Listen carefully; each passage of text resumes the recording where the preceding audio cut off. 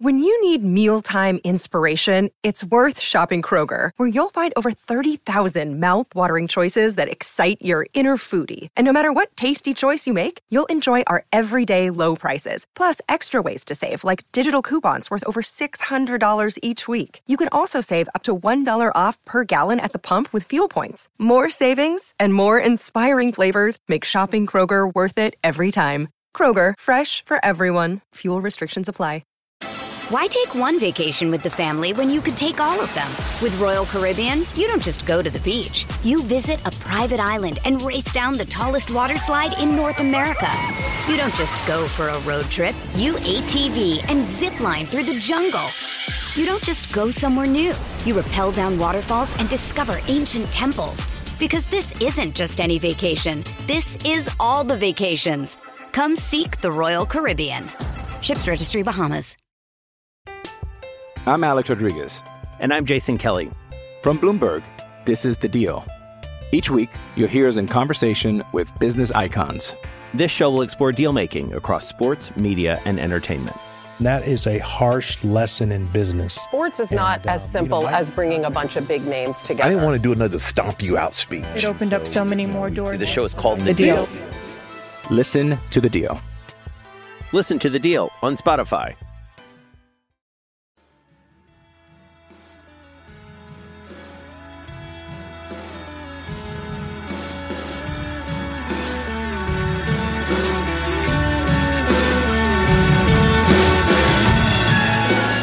Hello, just a quick word to say there was an issue with the recording of the first 5 or so minutes of our in-studio chat for today's show, meaning we had to use our backup audio for our 3 guests for the opening section of our discussion on England's T20 World Cup squad.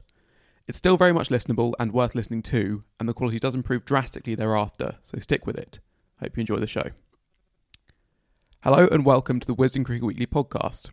We're recording in the Richie Benaud commentary box today, which makes a nice, if slightly warm change, and explains the change in background for those of you watching on YouTube. This week is our State of the 100 special, so I will also discuss everything from the world of cricket this week, including England's T20 World Cup squad announcement, the Asia Cup and the Test Series side at the Oval. We'll also dive deep and attempt to examine English cricket's new competition as it completes its second year from all angles. We've got interviews with Oval Invincible Lauren Winfield-Hill and Kent stalwart Darren Stevens, who gives the view of the 100 from the county pro outside of the competition. And we've also got, for the first time on the show, ESPN Cricket Info's Matt Roller joining us, a man who has perhaps watched more of the 100 than anyone else in the world. Matt, how are you? I'm very well. I'm less well, having heard that claim to fame. I don't want that to be my only selling point. But if that's the role I've got to play, I'll play it. We're also joined by Wisden Cricket Monthly magazine editor and editor-in-chief Joe Harman and Phil Walker. Let's start with England's T20 World Cup squad, and I spoke to Mark Butcher about that and the England South Africa series decider, which will start on Thursday at the Oval. Mark, England's T20 World Cup squad was announced on Friday, with the headline initially that Jason Roy has been left out. Was that the right move, do you think? And what comes next for Roy as an international cricketer? Yeah, I mean, there's so many things. There's so many things bubbling around that decision. On the face of it, it's probably the right one, I guess, given his struggles with form. Also, you start to look at the World Cup squad and think there's an enormous deficit in terms of tournament experience now that there is to be no Morgan. Of course, when they left out Jason Roy, they didn't know that the Johnny Bairstow news hadn't broken as yet, so they can't sort of be Nostradamus about things like that. Josh Buttler has an injury; he'll be back for sure. Ben Stokes comes back in, having not played any sort of short form cricket. All of a sudden, it starts to look a little bit sort of shaky at the top of the order. England have lots of options, but they don't have tournament-hardened, proven options aplenty as they might well have done. So it's interesting. It also throws up that the interesting sort of difference between the form of Jason Roy being a sort of a droppable offence, somebody who has an enormous amount of credit in the bank in terms of what he's done in major tournaments. And then you look across the water at the Test match side, where a lack of form doesn't seem to make any difference whatsoever.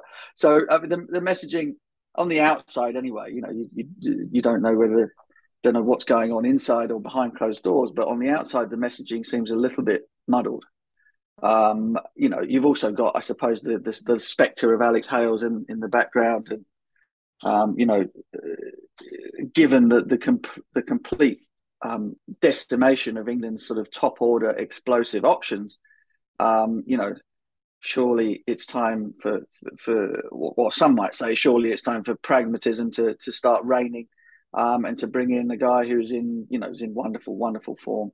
Has played all around the world and is frankly terrifying to opposition bowling attacks. And I suppose the onus would be on, with Morgan no longer there, a new management setup to decide whether or not they can let bygones be bygones and allow him back in. But so I mean, it's interesting that they look down the rest of the squad. I mean, Buttler himself is injured at the moment. Livingston is injured. Wood and Wokes both in the World Cup squad, played no cricket all year. Both still injured. Jordan is injured. Even in the reserves, Tamil Mills is injured. It looks a little bit sort of 90s like in terms of the portents for a recipe for disaster. Of course, there's a little while to go. Do have the Pakistan series to kind of flush some things out, and also to give 5 uncapped players a chance to stake a claim to maybe to move up if some of those players don't make it in terms of their fitness. But it's not an ideal place to be, and it's a stark reminder also of the idea of having sort of like 4-year cycles and sort of having the plans begin.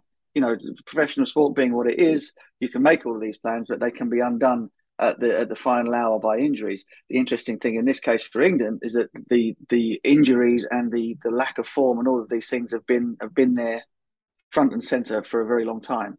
So the only contingency that England have in order to try and do something about that, should those favoured players not make it back, is the Pakistan series coming up, which is important for 1,000 reasons. Not least because we've not been there for 16 years or something. But also now because it becomes absolutely desperate stakes for a lot of players to stake their claim of fitness, to get to find some form, and to give Jos Buttler some kind of confidence going into that Cricket World Cup that he's got somewhere close to something that he would have liked at the start of his captaincy. Yeah, I want to ask you more about Hales in a second, but just first on Bairstow, who later that same day that the World Cup squad was announced, it was announced that he was been ruled out of the tournament due to a freak accident whilst playing golf. The reports in the media that he slipped over while walking to a tee box, and Bairstow said on Instagram that he'll need surgery. I mean, before we get to how England actually replace him, it's just a massive loss, not just for England, but for the tournament, really, isn't it? Yeah, for the tournament, for the Test match coming up. I mean, it's great for Harry Brook, because you're thinking he should be in there. He should be in the team, but given the way that he's playing and how the word ceiling is something that seems to be used quite a lot. Well, he has quite a high one as far as I can see. So great news for him. But yeah, I mean, for the tournament, like I said, it kind of throws all the plans into disarray. You could say, again, going back to the idea that there's some hypocrisy involved in terms of leaving out one player for form and leaving in another player for form or lack of, or whatever it might be. But I suppose you could say with leaving out Jason Roy that England had that position at the top of the order covered. They had a lot more options perhaps than they might think that they have in terms of options at the top of the order in the Test match team. However, you remove Bairstow from that, who's been batting at number 4 in the T20 side. He's been moved up to take Jason Roy's place, and suddenly he's gone as well. And then all of a sudden, like, whoa, hang on, we're much shorter than we thought we were going to be. I know how it can happen. Out in the golf course, that's part of the reason why the old boys used to wear metal spikes, because there are all kinds of dangerous inclines, and if you're not paying attention properly, you can come a cropper. But it's such a shocking thing to happen to him when he is arguably in the form of his life and enjoying cricket as he never has done before. So just on a personal level for Johnny, we wish him well, and very sad that we won't be seeing him smash it all over the place in SE11 on Thursday. Yeah, and then on Hales, so Key in the press conference when the squad was announced said that he was discussed a lot, that he feels he served his time, but they just felt it wasn't the best option in the squad from a cricket point of view, basically. From your point of view, do you think he is, if you take away everything else, just purely from a cricket point of view, is he the next best T20 opener in the country, do you think? Yeah, for sure. Yeah, absolutely. Phil Salt has come on leaps and bounds. And so, when the door of opportunity closes for Bairstow, it opens for Salt. And I'm sure he'll do a terrific job because I think he's wonderfully talented. But again, in terms of, you're going into a world tournament, you've got best bowlers, best batters in the world slugging it out. If you're taking the new ball for whoever it might be, whoever England's opponents might be in the group stages of the competition, I think you'd be quite happy not bowling at Alex Hales and bowling at a relatively inexperienced youngster like Phil Salt. So, I mean, look, I think that's been the case for a very long time. It's not just now. It's we've always known that the reasons that he is not playing for England at the moment go beyond what he does on the field. But sometimes needs must. And as I said, you've got a totally new management group who can kind of make their own decisions. They shouldn't be beholden to decisions that are made in the past. But maybe it's the whole thing is just too horrendous to contemplate, and that's the end of it. In which case, there's not much else anybody else can do about it, is there? Yeah. How much does that kind of matter, if you know what I mean? Like, how much is the makeup of a squad and how much everyone likes each other? Does that make a team better at cricket? Is it something that is important, or is it something that we think players, even if they don't get on with each other, they should be able to put that aside when they get onto the field and do their job, basically? It's the argument with Kevin Peterson. It was the argument with Jeffrey Boycott. It's been the argument with players through the ages as to whether they're divisive or not. I tend to think that in tournament play, you want the best players you can possibly lay your hands on. And so it doesn't matter. Try and put the best team out there that you possibly can. And the analogy that I used at the time with Kevin, I think, was that it's not a club team. It's not. Oh, we're not gonna sign this bloke from whatever club it was because nobody likes him and the wives don't get on or whatever it might be. It's not. It's not a sort of social club on Saturdays. It's a tournament that needs winning. Look, I have every respect for them sticking to their guns and saying no, he's not our guy. What was done was unforgivable, and that's the end of it. I think to swerve away from that and say that enough on cricketing reasons or he's not the right fit on cricketing reasons is being a little bit disingenuous. Fair enough. You mentioned Brooke, who is likely to come into the middle order in the Test match. What should we sort of expect from him as a player, do you think? Well, I think he kind of fits the mould entirely in terms of what England or how England want to play and how they want to go about imposing themselves on Test matches. He's just wonderfully talented. I saw him for the first time in New Zealand down in Queenstown when he was captain of the England under-19s. I think he was relieved of the captaincy for their last game in the tournament for a breach of curfew. So he's a man after my own heart. But I just think he's a fabulous player. I really do. And he's wonderfully confident. And number 5 is kind of the perfect fit for him as well. So I suppose that the one worry that you have is that sort of like the purple patch that he was in seems like it was quite a long time ago now, although he did make a brilliant 100 against South Africa representing the Lions before the series started. So it seems as though the break from red ball cricket hasn't done him any harm.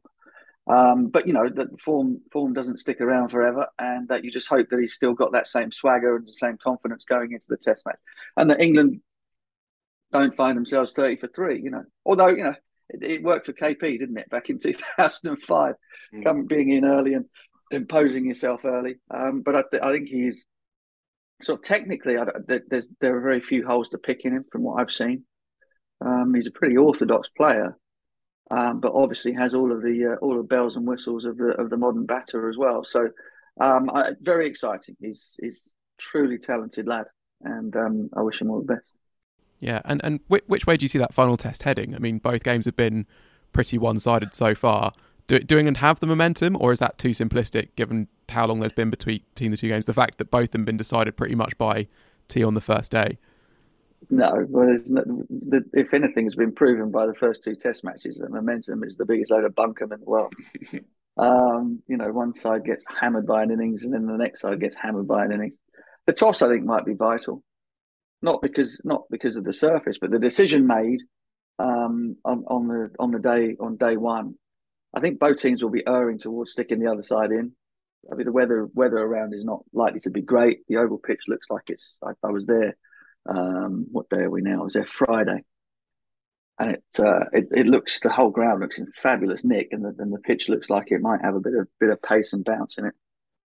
And I just think that both teams are much stronger in bowling than they are batting, and so you want to try and get the leg up early in the Test match, and then control it from there. I think England showed, and England's approach with the bat showed that, given the opportunity to kind of eke out as many runs as you think you need to win the game in whatever fashion will win you that match, that they're quite happy to do that. And I was unbelievably pleased to see them do it, because it was mature, it was sensible, it was Test match batting. And if you end up knocking a side over for 150 and find yourself in a position where you can put 200 on that sort of lead first innings, and it doesn't matter how long it takes, there's so much time left in the game to then go about winning it. And the other side is you've got to give your bowlers a chance to recover, and that's another thing that I think England sides in the recent past under Joe Root were awful at doing. They might find themselves in a great position having bowled a team out cheaply, but then went out and kind of squandered that, and their bowlers were back out in the middle again, and it's no wonder they're all injured, is it? Although they're slightly unrelated things, but you know what I'm saying. You've got to play the game. You've got to play the game over the course of the length of time that there is available to you. And having your gun bowling attack back out on the park, having managed to rack up the sum total of 40 overs with the bat, is not doing anybody any favours. Certainly not Jimmy Anderson's mood, anyway. Cheers, Butch. Thanks very much for your time, Matt. Is England's T20 World Cup squad good enough to win the tournament? I think it is, in that I think if you look at recent T20 World Cups, there's quite a lot of randomness that goes on. You look at Australia in the last one, and I think they're fifth most recent T20 World Cup game. They got absolutely obliterated by England in Dubai. And leading into that tournament, they got hammered by Bangladesh and West Indies in some bilateral series. So I think in terms of the fact that weird stuff happens during T20 World Cups, and if you win 4 games in a row, that can be enough. In that sense, I think it is. I also think that they will go into the group, which has Australia and New Zealand in it as second favourites at best. And I think that the game against New Zealand already is sort of looking like one that will probably determine who goes through to the semis. I think we've probably got quite used to England going into World Cups in the past couple of years, or ICC events, with one of the strongest squads, and I'm not necessarily sure that you'd say the same on paper this year, but it is still a good squad, I think, if not a brilliant one. Bowling looks light, doesn't it? So that's the area where you don't think they're quite as strong as they were a year or two ago? Yeah, and I think also, obviously, the batting, it is a huge thing to have lost effectively two of your best batters, in Jason Roy, whose form's fallen off a cliff, and Johnny Bairstow, who's out with the freak injury that who knows how it was sustained. Depends whether you believe viral WhatsApp voice notes or not. I think we'll steer clear of that. But yeah, they effectively lost two of the people you would have said were their best batters a couple of years ago. And it's a great shame, obviously, that Jofra won't be able to take that new ball out there on those pitches as well. That's a glaring loss. It's a seam attack for me, which has been an area of weakness for a while anyway, and now feels even weaker. Wood and Wokes feel like punts at this stage, given they've not played all summer. You could argue that Reece Topley is England's most important seamer going into this World Cup. He's a really good bowler, and he's had a really good form recently, but that's not a position you want to be in, really, given that he's not that experienced and he's not world class at this stage. Yeah, I feel actually quite slightly gloomy about their prospects, really. I think the Pakistan series will be fascinating to watch, and it's a great thing it's happening, but I'm not sure it's the greatest warm-up for them, really. I think, given it's a sort of almost second-string side in some senses, I think they can get beaten quite heavily, which is never good preparation for a world tournament. And then I think the departure of Morgan feels sort of almost more significant with every passing day, really, in that there was that sense that the white ball setup almost looked after itself, that it didn't really matter who the coach or captain was because Morgan had set this template in place. It feels like that has disappeared quite quickly. Roy's form has not helped. Suddenly the side has changed a lot. Just feels a bit hodgepodge, and I agree, I think they could still win it. They've got the players to do so. But if they do, I think it's going to be more through individual brilliance than a kind of clearly coherent plan, which is what England's white ball cricket has been based around over the last few years. Yeah, it feels like it's going to take someone having a really good comp, isn't it? It's going to take Butler having a really good run of form in the knockout stages or something like that, or in the crunch game, someone really steps up. It is odd though, isn't it? Because Australia won the thing last time out, having blustered through the early stages. They never really performed coherently as a team. Never took it that seriously. Yeah. Picked their test team. And Mitchell Marsh had a couple of good days out, and suddenly you've won the World Tournament. So there can be a hell of a lot, and it's all good fun, talking in the build-up in the phony war. But T20 cricket in that kind of condensed 2-week, winner-takes-all, shot at the title kind of tournament, as you say, it is random and it is slightly wild, and there is a kind of irrationality to it as well. So yeah, England could turn up there and be exposed by their. The lack of legs in their pace bowling attack, the lack of depth in their spin bowling options as well. Yeah, Mo and Rash remain the only real persuasive options. They've gone cold on Matt Parkinson. Liam Dawson, as we know, is a kind of cement mixer of a cricketer. And he comes in here and there as per, but wouldn't really cut the mustard. Certainly not out in Australia. But then, if you're looking to be more positive about it, then you have in Salt and Brook two interesting candidates on the bench. You have Livingston, who's this kind of beguiling nutcase that you lot you're in love with, but he could explode at this tournament for sure. You got the best all-round cricketer in the world, albeit with a in and out record, I know, in T20 cricket, but Stokes now comes in at number 4 in the kind of Morgan hinge point slot in the order. You got the best opener in the world in Butler.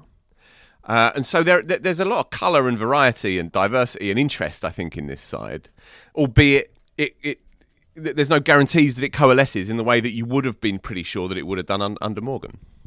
Yeah, and a Bairstow-Butler opening partnership, which was what we had for about 6 hours. You can go into a World Tournament feeling pretty comfortable that one or both are going to come off in most matches, and I like Salt a lot, and I think he should get the chance to open now. I'd put Will Jackson in the squad. I would go for Salt in the side, but Jackson in the squad. Yeah, I was a bit surprised that Salt got the nod over Jacks, actually. What do you think, Matthew? I think Salt, having had the 100 that he had, where he was really dominant at the top of the order, and having obviously played with Butler and he's seen him firsthand, I wasn't too surprised. And I think he sort of feels like he's the guy that's been groomed almost for it. He's served his time in the middle order as well, hasn't he?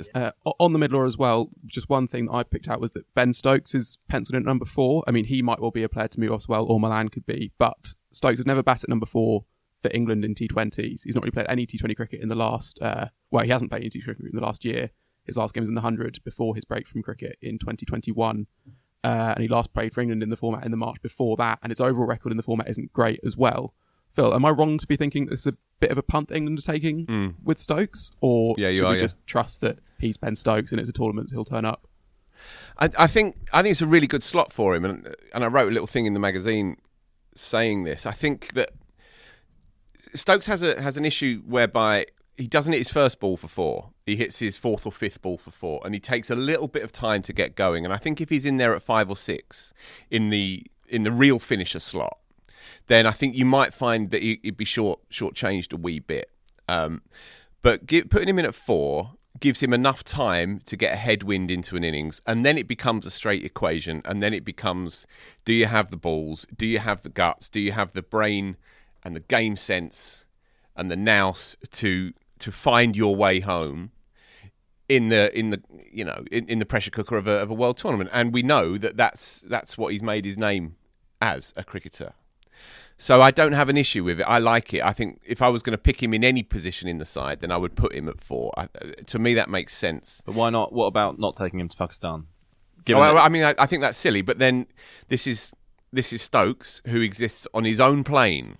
Stokes has his own ecosystem around him, and if Stokes says, I don't want to do it, or I need to rest, or I have something else going on, who can say, then all of English cricket bows down. But look, yeah, ideally you'd have him out there learning the specific components of that particular role for sure. And any time England take the field without Ben Stokes in that side is a lesser event and a lesser side. That said, as I say, he kind of adopts his own position in the whole landscape of English cricket, and for whatever reason he won't be there. It is unfortunate though, and I imagine that Buttler will be quietly a little bit peeved that he doesn't have his best collection of players going into this World Tournament. Obviously the first one that he's going to be leading out. So that Pakistan squad includes 5 uncapped players: Will Jacks, Jordan Cox, Ollie Stone, Tom Hellman, Luke Wood. We'll discuss that tour in more detail a bit close to the time. But Joe, it's striking now that England have available, at least in theory, 5 bowlers capable of getting beyond 90 miles per hour, right? In the Woods, Stone, Gleeson and Mills. That's something, I don't know if they would have ever had that before. It feels at least worth pointing out. Yeah, and I suppose that has kind of crept up on us, and they wouldn't necessarily have been the names that you'd have picked out a couple of years ago if you had said who are going to be the 90-mile-an-hour England bowlers. They're all pretty raw that you said there. I mean, it's one thing being 90 miles an hour, but in T20, if you don't get it right, that can be a real drawback. On Australian pitches, which will be flat, you'd expect, they could end up being fodder. And this is why I'm not wholly convinced that they have the class there. I think a lot rests on Rashid and Mo. Can I ask Joe, if they are fit, Wood and Woakes, do you feel more confident? Do you think that they're even the right people to have in that position? Wood, yeah, I think Wood's definitely got a role to play if he's fit. Woakes, I'm not convinced. He bowled well at the start of that last T20 World Cup and then took some tap right at the end, and he'd done quite well at the IPL, I think, in the lead up, and then lost his place because. But having not played for England for 6-7 years, something ridiculous. Yeah, in T20. I would fear that he'd go the distance in Australia. Really, I mean, obviously I think he's a fantastic cricketer, but T20 is by a distance his least good format. A word on Jordan. From what I've seen this summer, I've seen quite a few games. Bowl really well for Surrey. Yeah, he's bowling the same pace as he ever has. I think he's bowling quicker. Honestly, I think he's touching 91, 92 in a way he never has before. Yeah. I think he's obviously a natural cricketer, and he's in great shape, and he looks fit. And he's now an elder statesman as well, so he brings that kind of nous to the show as well. I think it could be quite an interesting sort of swan song for Jordan, whose reputation among T20 analysts and experts and nerdsters has kind of gone a little bit up and down, hasn't it, over the last 2 or 3 years? But he looks right in the mix at the moment. Yeah, he's a very interesting one, isn't he? Because after the last T20 World Cup, you could have seen that semi-final being his last game for England, because he's not in the ODI setup, and obviously, his role is bowling at the death, and he got hammered by, was it Neesham and Mitchell? And that could have been it, but instead he's actually come back and now looks pretty integral, especially when you think of the loss of Roy and Bairstow. He is one of the senior players. It's him and Moeen are basically the sort of 2 vice captains, I suppose, to Buttler. I was going to say, I think Buttler will lean heavily on him. Morgan's always talked about how important Jordan is to have in his side, even aside from all the different assets he brings as a player. And yeah, I think Butler's going to need some help. On to the final England-South Africa test. Discussed a fair bit with Mark, Harry Brook, like he's coming to the side with Bairstow injured. But Phil, let's start with let's discuss South Africa. They were not very good at Old Trafford. What changes do you think they should make for the Oval? Is that it for Harmer, do you think? And for Markram? Van der Dussen is out injured. They've added Wyn Mulder to the squad. How do they replace him? There's a few questions over the side, isn't there? Yeah, massively so. I was surprised by their selection. I couldn't believe that they didn't play Jansen after he'd bowled well and batted excellently at Lords. And I mean, I'd underestimated how good he was as a batter for sure before the Test series, but seeing him play at Lords, couldn't believe that they didn't pick him for Old Trafford. I could understand that they wanted to try and get Harmer in, who I felt sorry for. And as you know, I know him a little bit, and he's been absolutely desperate. It was a kind of career moment for him to play a Test match in England, and obviously they stunk the place out, bundled out by halfway through the afternoon, and then he had nothing to work with, really. As for this Test match here, they brought, as you say, Wyn Mulder into the side as a sort of seam bowling, lower order all-rounder option that could possibly come into play. But I would imagine that they bring Jansen back, possibly if they want to play Harmer. And just looking at the pitch, I mean, it's late summer now. It's September time. The sun is still baking down, and it is the Oval. Albeit thunderstorms last 2 nights. That is also true, for sure.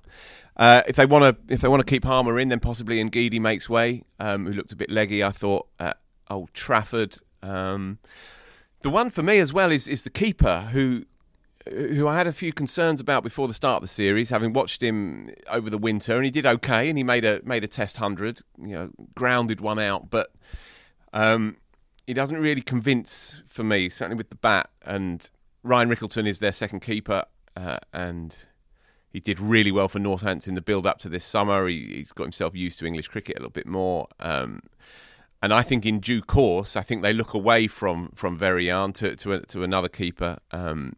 But then it would be a big call to drop your keeper in the build-up to this final game. However you spin it, and we had this conversation a month ago, however you spin it, it's not quite right for them. The balance isn't quite there.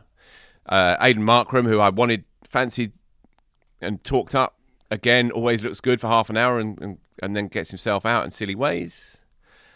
He may well step aside. But it's difficult, and I think they will be kicking themselves at the way that it went at Old Trafford, the selections that they made.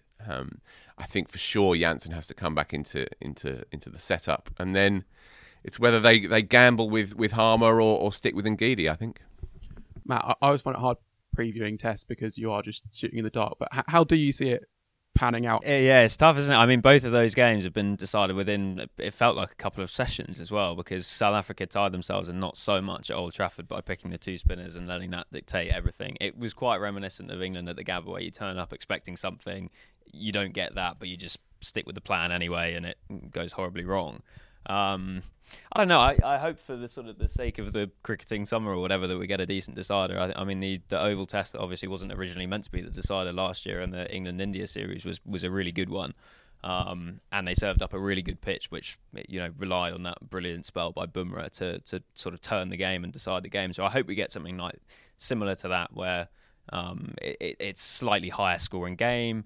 Both sides make runs, and it's not over within a couple of sessions, because much as the Old Trafford Test had good bits, so for example the collapse on the third day, it was pretty much over by the time that had happened. Just on the pitch very briefly, obviously we work out of this ground. We've seen a lot of cricket this year. The pitch is a real triumph for the Oval ground staff, and it's not been that case for much of the last 5-10 years, but the pitch has got pace and bounce. Looking at it now, albeit 2 days out, there's a tiny bit of green on there, but I think it will play as it has played for most of the year, i.e. a top-class cricket pitch, and it will reward good cricketers. We've had good games, really. Sorry, we've had some stinkers away from home, but the home games have really all been good games, I think. And there's been quite a lot of nice sort of scoring games as well, where you sort of trade 300 type scores, exactly, and someone wins by 3 wickets at the end, and everyone's in the game. And I just hope whoever wins the toss and probably bowls, that being the way of things these days, whoever's inserted, whoever bats first, I hope they just get through to the middle of the afternoon, only 1 or 2 down, and then I think we can settle in for a really good game of cricket. But as you're saying, it can be done almost by lunch at the moment, because top orders are fragile, teams are dominated by their pace attacks. I hope that Elgar's plan, by the way, at Old Trafford was a relatively sound one. Win the toss, take the plunge, hold your nose and bat, and hope that you get a wee bit lucky up to lunch, and then the sun comes out and then you can settle in. So the plan was okay. It just backfired on him because they were 5 down by lunch. Whoever bats first, get to lunch 1 down, then we can settle in, and it could be a humdinger. On to the Asia Cup, which has been great so far, if hard to follow if you've been in the UK. Sri Lanka have completed big last over chases against Bangladesh and Afghanistan. I don't know if you followed this, but Sri Lanka Bangladesh is basically the Palace Brighton of cricket, in that no one's really sure why it's a rivalry, but it's a really good one. Did you hear this? Did you hear this, Joe? I'm not going to explain the Palace Brighton rivalry on a cricket podcast. I think we'll lose too many viewers, but it's a good comparison. Yeah. So before this game, you had Sri Lanka's captain Dasun Shanaka saying that Bangladesh are an easier opponent than Afghanistan because they've only got 2 world-class bowlers, and then Bangladesh team director Khalid Mahmood said, at least we've got 2 world-class bowlers. I don't see any in Sri Lanka. There have been victory dance in the past and smashed glass doors. It's basically always been great, and I don't think anyone can really work out why there's a lot of needle, but it is good. There was another really good India-Pakistan game with Pakistan chasing down 182 with a ball to spare. We had runs for Kohli, Rizwan, a match-winning cameo for Mohammad Nawaz. There was tactical intrigue, pivotal drop catches. I think these teams should play each other more often. That's a good idea. isn't it? What's really nice as well is how the tournament organisers, they obviously put together a format that was high on competitive. The only thing that mattered was, the integrity of the competition from a cricketing point of view. And they just lucked out that it happens that India-Pakistan have had they could be 3 times in a row if it gets to the final. The prime time Sunday night TV slot. Incredible. It's almost consistent with those repeated coincidences where they all come out the same hat for every single ICC tournament since 1975. It's odd, that, isn't it? Yeah. If only there was a way for Pakistan and India to play each other multiple times without having to stage a cricket tournament which involved a whole continent. Fortunately, can't think of a way to do that. The other big piece of news in that competition is that Ravindra Jadeja has got a knee injury that needs surgery, so he might well miss the T20 World Cup, which would be a big blow for India. But we'll discuss that a bit more after the Asia Cup when it looks a bit more clear how India will replace him. And then just to run through quickly the rest of international cricket. Ryan Burl. We should spend a bit of time on this actually. Zimbabwe beat Australia in ODI, which is great. Ryan Burl took 5 wickets in 3 overs, which was the fewest overs bowled by anyone in ODI to take 5 wickets. So that was good. There you go. Warner hit 94 out of Australia's total of 140 odd, which was the highest percentage of runs in a bowled out ODI inning. So 2 big stats there. It was huge. Yeah.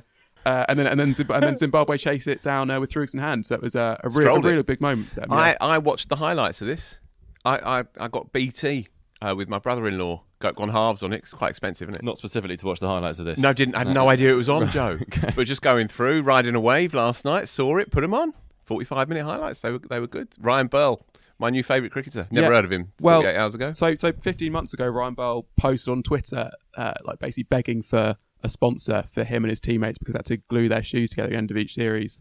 And then I think a sponsor came. I think it was Puma who came through, and now he's taken 5 wickets in 3 overs in a landmark win for Zimbabwe. So that's good. And they, as we've discussed a few times recently in the podcast, they've had a few good results. They pushed India close. They beat Bangladesh in an ODI series. So things looking up a bit there. Apologies in your roundup of it. Did you mention Aaron Finch?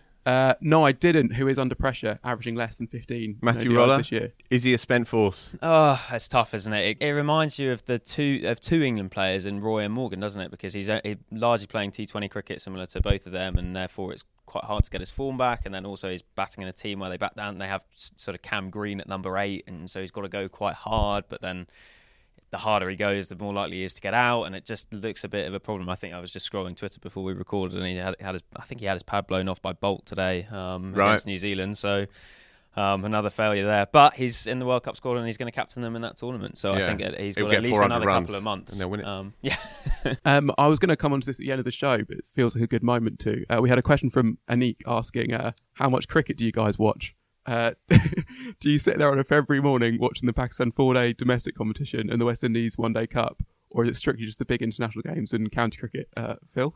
Well, I was going to say, Anik, who are you asking? Because it will vary from person to person. I think you'd say that's fair, Ben. I think it's probably fair. Yeah, I read that tweet as well, and the first thing I thought was when I think Yaz said to Taha, or it might have been you actually, a month or so ago, you've been watching quite a lot of Ireland's women's team of late, and then you went on and he had to give chapter and verse on that, and I think that's a bit of a glimpse. But then, there are different scenarios for different people around this table, right? And with the best will in the world, I mean, you know the 100's been happening, Joe, right? You are aware of it. I've actually been watching quite a lot of the 100, Phil, and that will become clear as we talk in depth. Sorry, of course, no, yeah, maybe not as much as Matt. But a bit of it. Okay. Yeah, different levels for different folks, I would say. Yeah. But if something's on, if there's a game on while I'm working, I'll make sure to have it on. And if there's a player that I want to watch, I think I'll try and seek out. You're still the bloke in the office who scampers across the floor to show us some little mini controversy from some game in Karnataka or somewhere like that. Yeah, I can't talk on this, but I did see Ben in the press box at, I think, the Leeds Test earlier this year, sort of dual wielding. I think it was Ranji Trophy final highlights and an Ireland bilateral game. Yeah, that's Ben. That'd be the boy. There might be.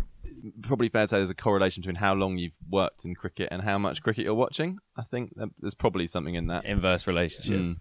Tim David has been called up for Australia's T20 World Cup squad. He's yet to play a game for them, so it's sort of a Jofra Archer type selection scenario. Matt, tell us about him and how excited we should be. He's a big boy, isn't he? He's 6'5", I think. Pretty solid guy. Hits straight down the ground, and yeah, it's.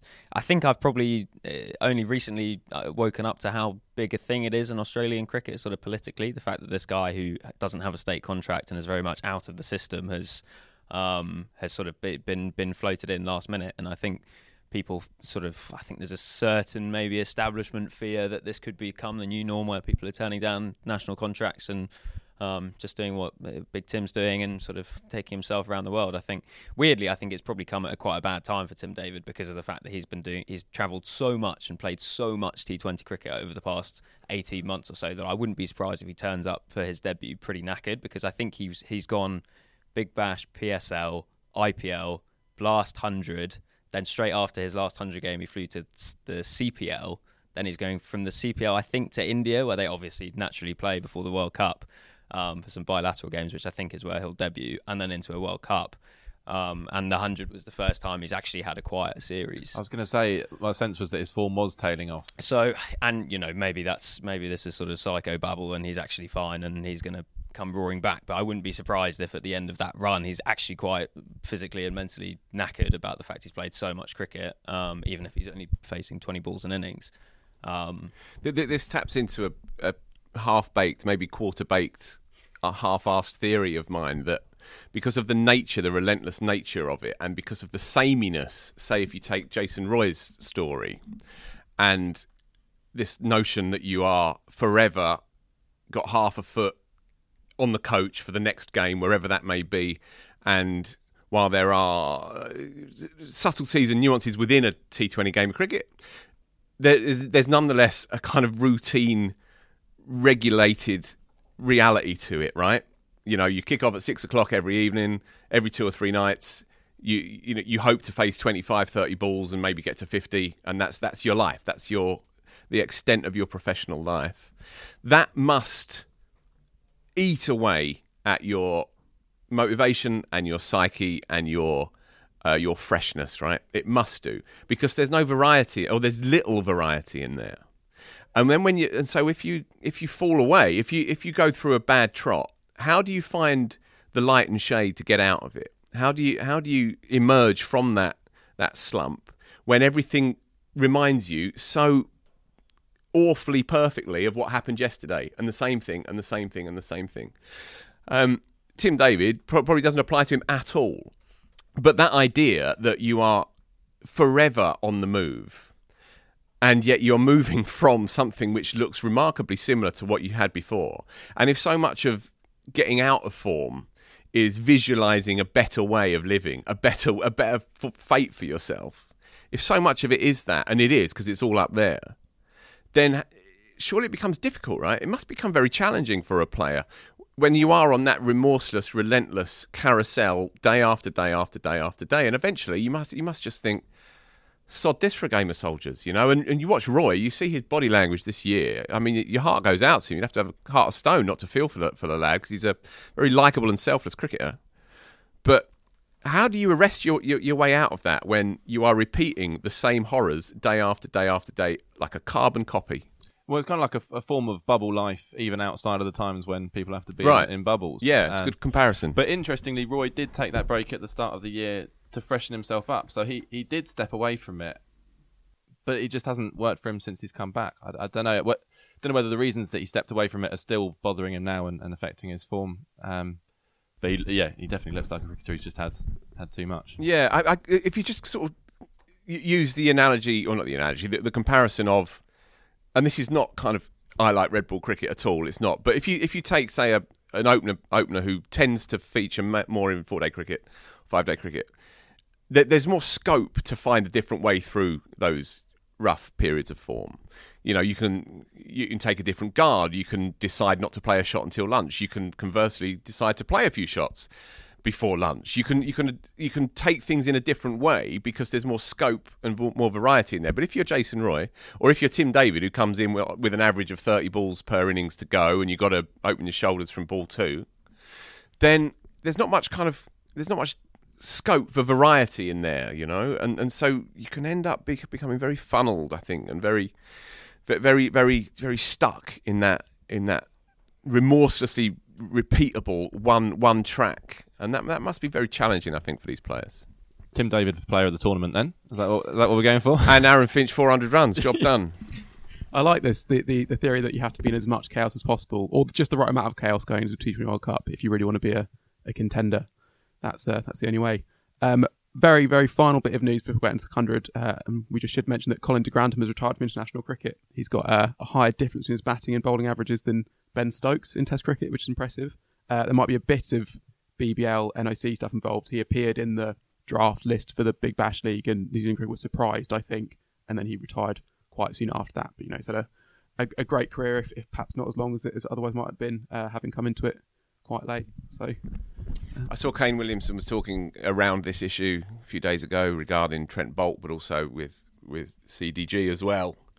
And he's saying, for now, my only focus is New Zealand cricket, but he acknowledges, and he doesn't say much, Kane Williamson, but he said, things are changing very, very quickly. And I thought that was, a key line, but it's a line that we're all acutely aware of, uncomfortably aware of. Hey, it's Kaylee Cuoco for Priceline. Ready to go to your happy place for a happy price? Well, why didn't you say so? Just download the Priceline app right now and save up to 60% on hotels. So whether it's Cousin Kevin's Kazoo concert in Kansas City, go Kevin, or Becky's Bachelorette Bash in Bermuda, you never have to miss a trip ever again. So download the Priceline app today. Your savings are waiting.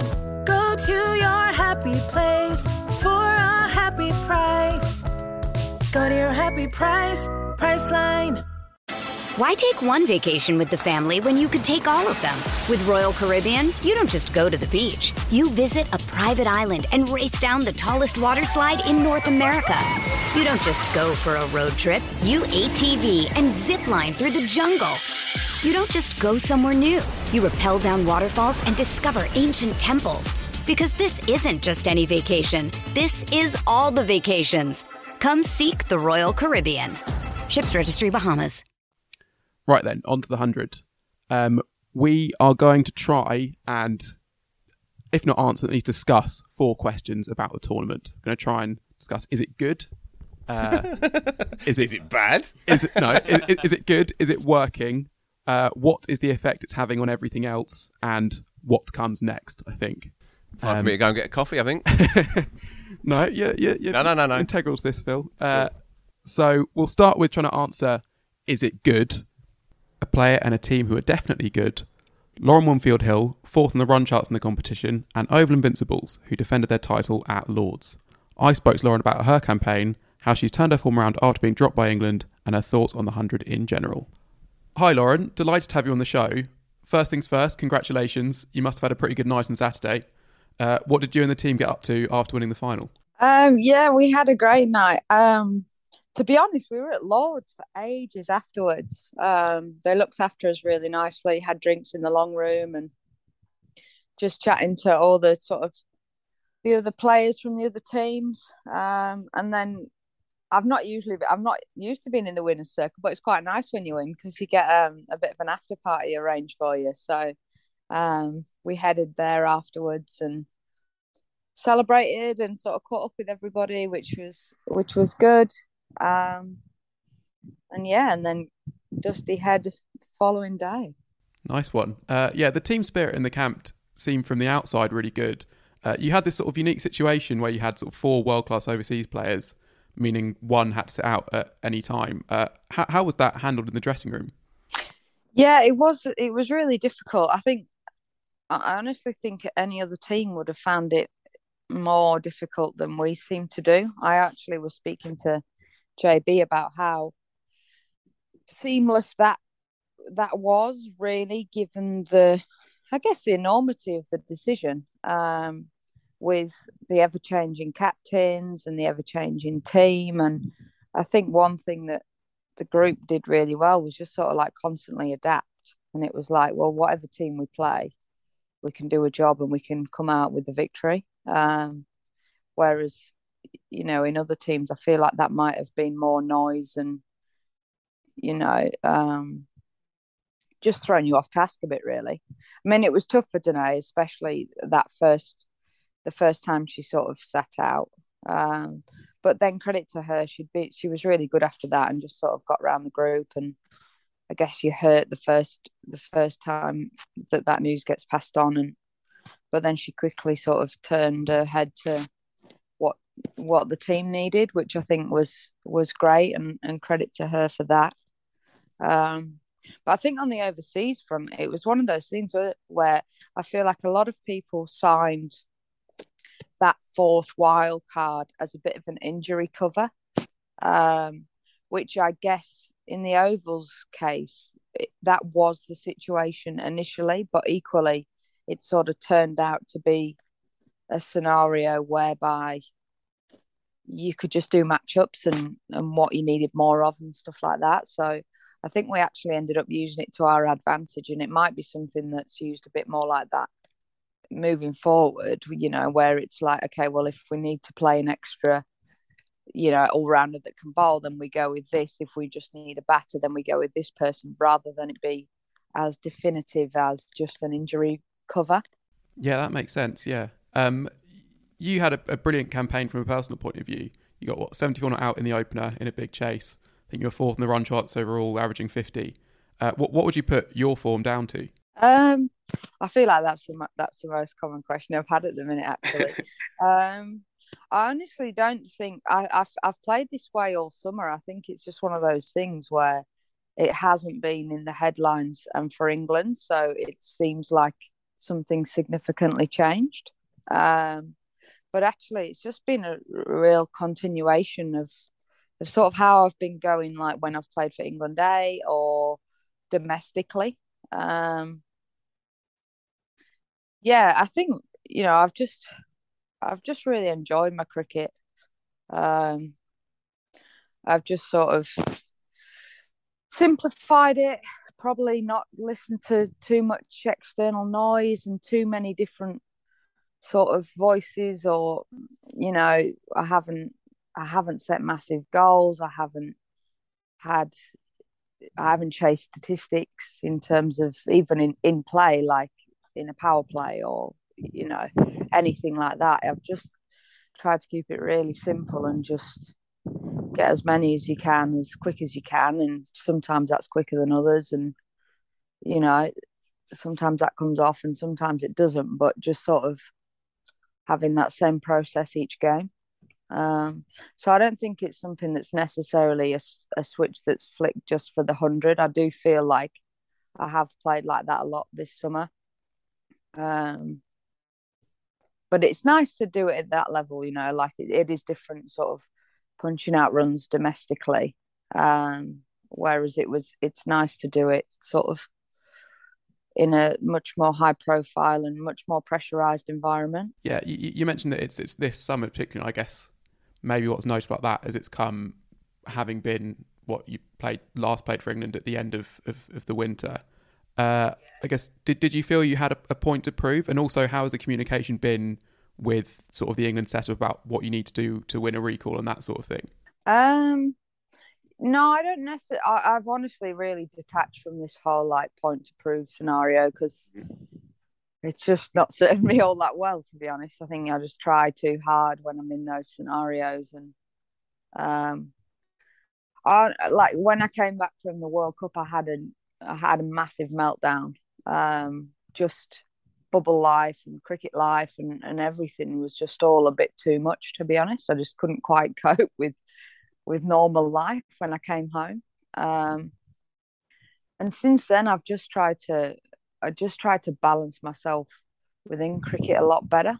I've sort of changed the way I train and operate in terms of like, I've always got to do more, or, I need to hit millions of balls or whatever, and turn my focus more on distracting myself from cricket and spend time with my friends and family and go and do things that I enjoy outside of the game, rather than just constantly being consumed by cricket. And I need to do more. I need to do more. I need to hit more balls. So outside of games, I've probably actually trained less than I ever have, but trained much more smartly, and more freely. but yeah, like in terms of like the communication with England, I guess until the 100, I probably didn't have a huge amount of I guess evidence that I'm in good nick. I think sometimes sometimes the domestic sort of structure when the England players aren't playing in particular isn't always a measure as to where you are in the pecking order internationally amongst the England team. But I think obviously with the 100, it gives you a bit better scope of where you're at. And obviously missing out on I was disappointed to miss out on T20 selection. I'm certainly not going to hide from the fact that I was, or deny the fact that I was disappointed. I haven't actually had conversations as yet, but I have asked to have those conversations moving forward to get a little bit of clarity on just, I know I've been out of favour since the World Cup, but is the door shut or is the door jarred for now but could open again and all that sort of stuff, really. I guess it's a tricky situation as well because there'll be a new head coach soon, I suppose. So there's a lot of stuff in a bit of limbo, I guess. I just wanted to ask quickly about one thing you said there. What's your main sort of switch off activity? What do you do when you're getting away from cricket? What's the one thing that's like, I'm going to do this and not think about it, if that makes sense? I've just made a real effort to use my days off with time with, just come home to family, walk my dog, go play golf, get a coffee. I've just sort of like ripped up the script of what I used to do and do things a bit differently. Even just little things like on a game day, I'd be like, I've just got to chill and rest and whatever. Can't do much on a game day. But actually then it's like my mind's just consumed by the game before I get to the ground. So even just changing like pre-match and actually be busy, you don't need to sit and think about the game before it occurs. Just go for coffee, go meet people, go meet your friends or your family that are coming to watch or whatever. I think cricket just got really heavy for me and it just feels really light and really enjoyable again. And that's probably why I've played closer to my potential this last little while than I have done previous to that. I've got a few questions just about the 100 sort of more generally. One of them kind of related to what you've sort of touched on already, which is just how much is it a lot easier, do you feel, for any player to sort of make a case for international selection now because of the platform the 100 gives you? As you say, in the past with domestic cricket, you can get all the runs, but there's been questions about the quality. I think the 100's certainly as good as, you've got half the team are internationals, aren't they? Or they're pretty close to playing international cricket. I think if you look at like most of the batting orders, people don't generally get past 5. And you've sort of got 4 or 5 gun bowlers that do a bulk of the work. So I think the standard's certainly up there. I think, like you say, just the fact that you're playing in front of 15, 20,000 live on Sky, I guess creates more pressure than what domestic cricket would do. I think it's no different to county cricket in the men's game. It's one of those things where it's like when all the England players are fit and available, the standard is very good. But obviously you have games throughout the year where people have been rested or, there's overlap and things like that. So I certainly think the 100 for women's cricket especially has bridged that gap massively. And how have you found the almost sort of celebrity aspect of it? The way that, when a game finishes, there will be hundreds of kids there sort of wanting an autograph and a photo and that sort of thing, which I guess you might have got for England a few times, but to get that regularity and for that sort of thing, is that a new thing that you feel like? Yeah, I certainly feel like the engagement is a lot. I think that's the thing that I've really loved this year is like obviously we weren't in bubbles and stuff, so you can engage with the crowds, you can engage with even like people that are in your hotels and stuff that are coming to watch the games. You know, sign stuff for kids and all that sort of stuff is so important. And I think, you know, it's something, it's part of the game that I always really enjoy, because it's like, well, I was that little kid at one point, and that's what inspired me was, you know, the cricket. Like, I remember watching at Headingley when I was a youngster, and I loved Alex Stewart because he gave me the time of day and signed up my shirt and my little miniature bat and whatever. And I think, you know, that's what's been really enjoyable this summer about the 100, is that it feels more, I don't know, it just feels more real, doesn't it? And more authentic and more together with the people who are coming to watch. And like, it's certainly better for a player. And it's got to be better for the people who are coming to watch as well, to be able to interact with the players a bit more. Yeah, there's been some suggestion from those who sort of aren't fans of the 100, particularly often those who don't like its effect on the men's game, that the same success in the women's game could have been achieved by just sort of investing in the Kia Super League, I guess. Is that something you have an opinion on? Yeah, I don't really believe that to be the case, because I think what's been really good for the 100 is that it's like an event, you know, in terms of you've got the double headers and you've got the music, and it's a real event. There's a genuine atmosphere. I think if you had standalone fixtures with the Super League, you know, and even like international cricket, you know, it's rare that you get as many people to a women's international T20 50 over game as you do to the 100. So, you know, yes, that money could have easily benefited the Super League, but I don't think it would have had as big an impact as what the 100's had. I don't know. I even, you know, like, my mum's comes to watch me to support me, but she's not a cricket nuffy, but she loves 100 because she's like, well, it's like a day out. It's a real event, you know, it's a great atmosphere. And I guess the purists don't like the fact that it is that, but attracting new audiences or people who aren't just diehard cricket fans, you know, like my mum, much rather go to a 100 game and have like a day out and a double header and all that sort of, all the, I guess, production that comes with it. Yeah, and finally, how does the quality compare in terms of the actual cricket, not just to the KSL as we've discussed, but to sort of other competitions around the world, do you think?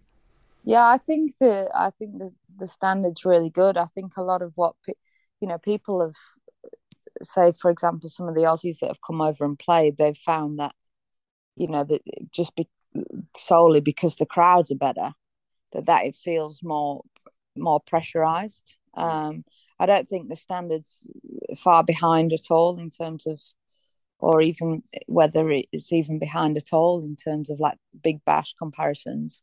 The crowds are certainly bigger, that's for sure. And I think the other thing in the women's game, there's so many tight games, where naturally that's just pressure, isn't it? And pressure creates a standard, because, you know, that's the standard is risen by the amount of pressure that's been applied by the games, and that was certainly a lot of close games. You know, you got bowlers trying to defend very few runs at the back end, or you've got teams that have, you know, we've had some big chases as well. So I think that the standard's been really good. I think it's definitely gone up from last year with the boost of more availability for the overseas. And I just think, yeah, the nature of the shortness of the game creates really close, high pressure games. Thanks very much for your time, Lauren. That's great. So Trent Rocket won the men's title. Invincibles defended their title in the women's Competition. Rockets won that final match without anyone getting to 20.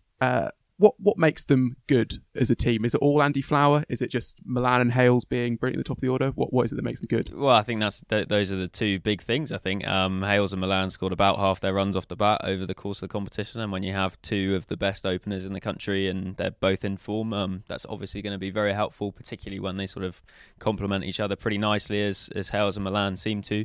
I think they're a pretty tough pair to bowl at, and then in the final, both of them obviously. Well, I think Milan top scored with 19 at a run a ball, but it's failed compared to their previous efforts in the competition. But Andy Flower sort of followed his teams since he became a coach in franchise leagues. Have followed a very similar blueprint where he's stacked them full of all rounders. Has lent very heavily on left-right combinations throughout the order. So you have weird stuff like Colin Munro came in at 6 in one game because Milan stayed in longer and they needed right-handers, and he also, so he ends up with teams with very long batting lineups and a lot of bowling options, which sort of inherently seems pretty good. There's a lot of variety in the attack. Even when they lost, they've sort of had Shamsi and Rashid Khan sharing one spot in the competition, but both of those guys dropped out for the final. Rashid was at the Asia Cup and Shamsi was left early for the CPL, which I suppose we'll come on to the point about overseas availability, but then they had Matt Carter come in off the bench. And biggest feet I've ever seen, Matt Carter. He's a big guy, isn't he? Clown feet, classic clown big feet. Big head. Yeah. Yeah, he's quite a intimidating stare. As well. There's a kind of dead-eyedness. There's a 1,000-yard Narm stalwart sort of stare to him. He loves shooting, he said in his Cricketers Who See Sure. profile, which didn't come as a great surprise. I think he's talking about animals, but it's got a Full Metal Jacket element to it for me. For some reason as well, on the TV graphics, when they had the lineups for the teams, they had everyone's like a full head, and for him it was just like eyes upwards for some reason.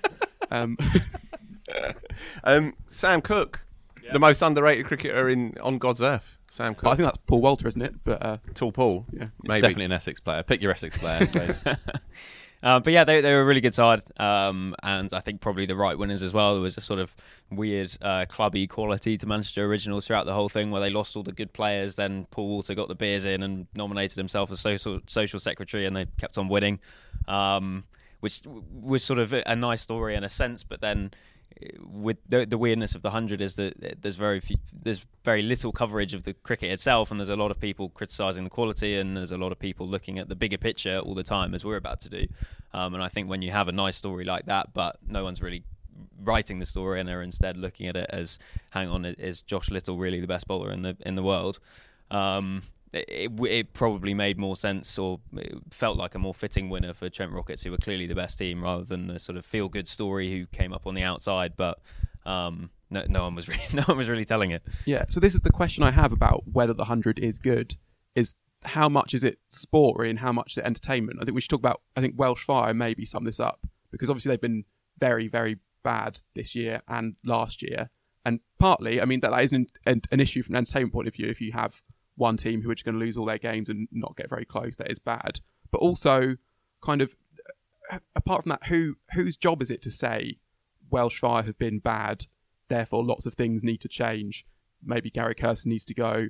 There need to be repercussions for this. Does anyone care? Is it someone at the ECB? And if there isn't someone, what does that mean for it as sort of a sporting contest? If it's kind of like a bit shrug your shoulders, a bit, it's kind of bad for the kids who are coming in, but there's not much beyond that. It's a good question, that, actually. So as I understand it, basically, I was digging around working out what was going to happen with Gary Kirsten. What's the jeopardy? He's had I think they won their first 2 games last year thanks to Bairstow, and then they won 1 in the rest of the comp, and then they've lost everything this year. So he's had a pretty terrible time as coach.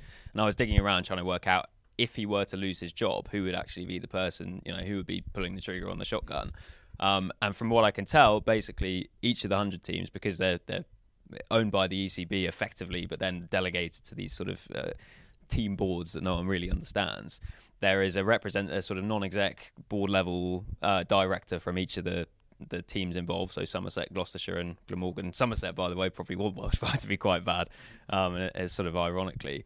But I think so. Mark Wallace, who's the director of cricket or general manager or something along those lines at Welsh Fire, would be the man making those decisions, and probably as a sort of proud Glamorgan man, would want Welsh Fire to do pretty well and would have our best interests at heart. But it's difficult then to know, if maybe Wallace has been the guy who's at fault, because no one's really sure how this all works. And in that case, do the ECB then fire him and the coach, or do they keep the coach and fire Wallace? How does it all work? Or do the ECB fire themselves? Yeah, well, exactly. And then, at what point, if Welsh Fire are terrible for 2 more years, do the ECB sort of fall on their sword and say, actually, maybe cricket in Cardiff doesn't work, there's no crowds, the team's terrible, we'll just move it to Bristol? And I can't really see that happening next year, for example, or the year after, but there probably does need to come a time where there's some kind of jeopardy involved for a team, because I don't know. I don't think it helps the league at all to have a terrible team. I suppose the flip side of it is that they can have a big clear out. They'll have the first pick in the draft, and if they get some picks right or whatever, then we saw from London Spirit this year, you can turn it around pretty quickly, especially if you happen to get a couple of wins at the start of the competition. There is randomness in short form cricket. Then suddenly, they might come mid-table next year, and we wonder what the fuss was all about. Do you think it kind of sums up the inauthenticity of the whole thing that we're talking about? Should this team even exist? Because in sport there are bad teams. Bad teams make sport. Barney Ronay touched on this in a column he wrote, saying Welsh Fire being rubbish is about the best thing about the 100, because at least it's a sporting story that we can be familiar with, rather than pretending that the Trent Rockets fans are delighted. Well, there aren't that many Trent Rockets fans, let's be honest. Should they not just be allowed to be bad? Is that not just how leagues develop? And at some point they won't be bad, and that will be a story because they're no longer bad. That feels fine to me. And the fact that it doesn't sit well with a lot of people kind of sums up that this is such a kind of construct rather than a kind of a league in the raw, that they've done things badly which they could do better and then become a better team. That seems fine to me. I think that's probably right, and I think also it's probably quite fitting that it's Welsh Fire as well, because of the fact that they're playing at this venue that is quite unusual, but because of the fact Glamorgan have done very badly in the Blast, they've not picked any Glamorgan players because there's no standouts, and I think they only had 2 players involved in the whole competition. So they've not really got anyone who has the knowledge of the home ground advantage of having played 50 games at Sapphire Gardens and done well, because there aren't really any of those players. The crowds have been pretty poor compared to the rest of the competition, and I think people, to be honest, have probably stayed away partly because towards the end of the competition, because of the fact they'd seen what had happened and there was no jeopardy on the final few games. And it feels like Welsh Fire was always sort of the outlier, them being I suppose the probably the least obvious choice of a venue as well. Out of the 8, I would say there was probably a perfectly strong case to share that team around between maybe hosted at Bristol, or maybe have a few games at Bristol, a few games in Wales, and call them Western or something like that. But instead they sort of doubled down on the Welsh thing, had no Welsh players, had no Glamorgan players, and have been terrible. And they do seem, I would say, just it's probably quite lazy analysis, but they seem the least sort of cohesive team and the most artificial team out of the 8, I would say. I think the flip side to this is maybe in the women's competition, where you have Old Invincibles and Southern Brave are both so clearly so much better than the other teams. I think one question I kind of have is, how have they built such good teams? I mean, it's supposed to be sort of a draft system that meant all the teams would be broadly equal, and that kind of hasn't happened. You look down both of them, you're like, not at all surprised that they have contested both finals. And in a similar way to Welsh Fire, but is how good they are an issue? Will people be turned off if it's those two in the final every year? Or is that just, as Joe says, like maybe in English sport as well, we're a bit more open to this. We like teams actually building up dominance over several years, and we like that to mean something the next year and the year after as well, which is different to other countries where they sort of like it just to be not random, but to there be more of a level playing field and the field to be leveled between seasons. Yeah, I personally, I don't think it's a massive problem. I think actually last year it was quite helpful in a way that Southern Brave, who people had tipped pre-tournament to do well, ended up winning it, because people could say, oh, Southern Brave, they're really good. They're the team with, the gun bowling attack or whatever it was. And I felt like that was a good sort of way for people to identify with the team early on, where they knew who they were, they thought they were going to be good, and they ended up being good, and they were proven right. And it sort of helps the tournament stand on its own feet, because I don't think a lot of people would have a strong idea about what Northern Superchargers are like, for example, and they wouldn't say, oh, they're the team that do this. They would just say that they're playing purple. I think in the women's comp, I wouldn't be surprised. I think there's been a few whispers around having a sort of more sort of open draft style system, so making it closer to the men's in terms of how it's done, because it's very much been under the table recruitment type stuff where the salaries are published and people directly negotiate with players, but rather than you saying I'm up for grabs, someone come and get me. It's much more speaking to regional directors, that sort of thing.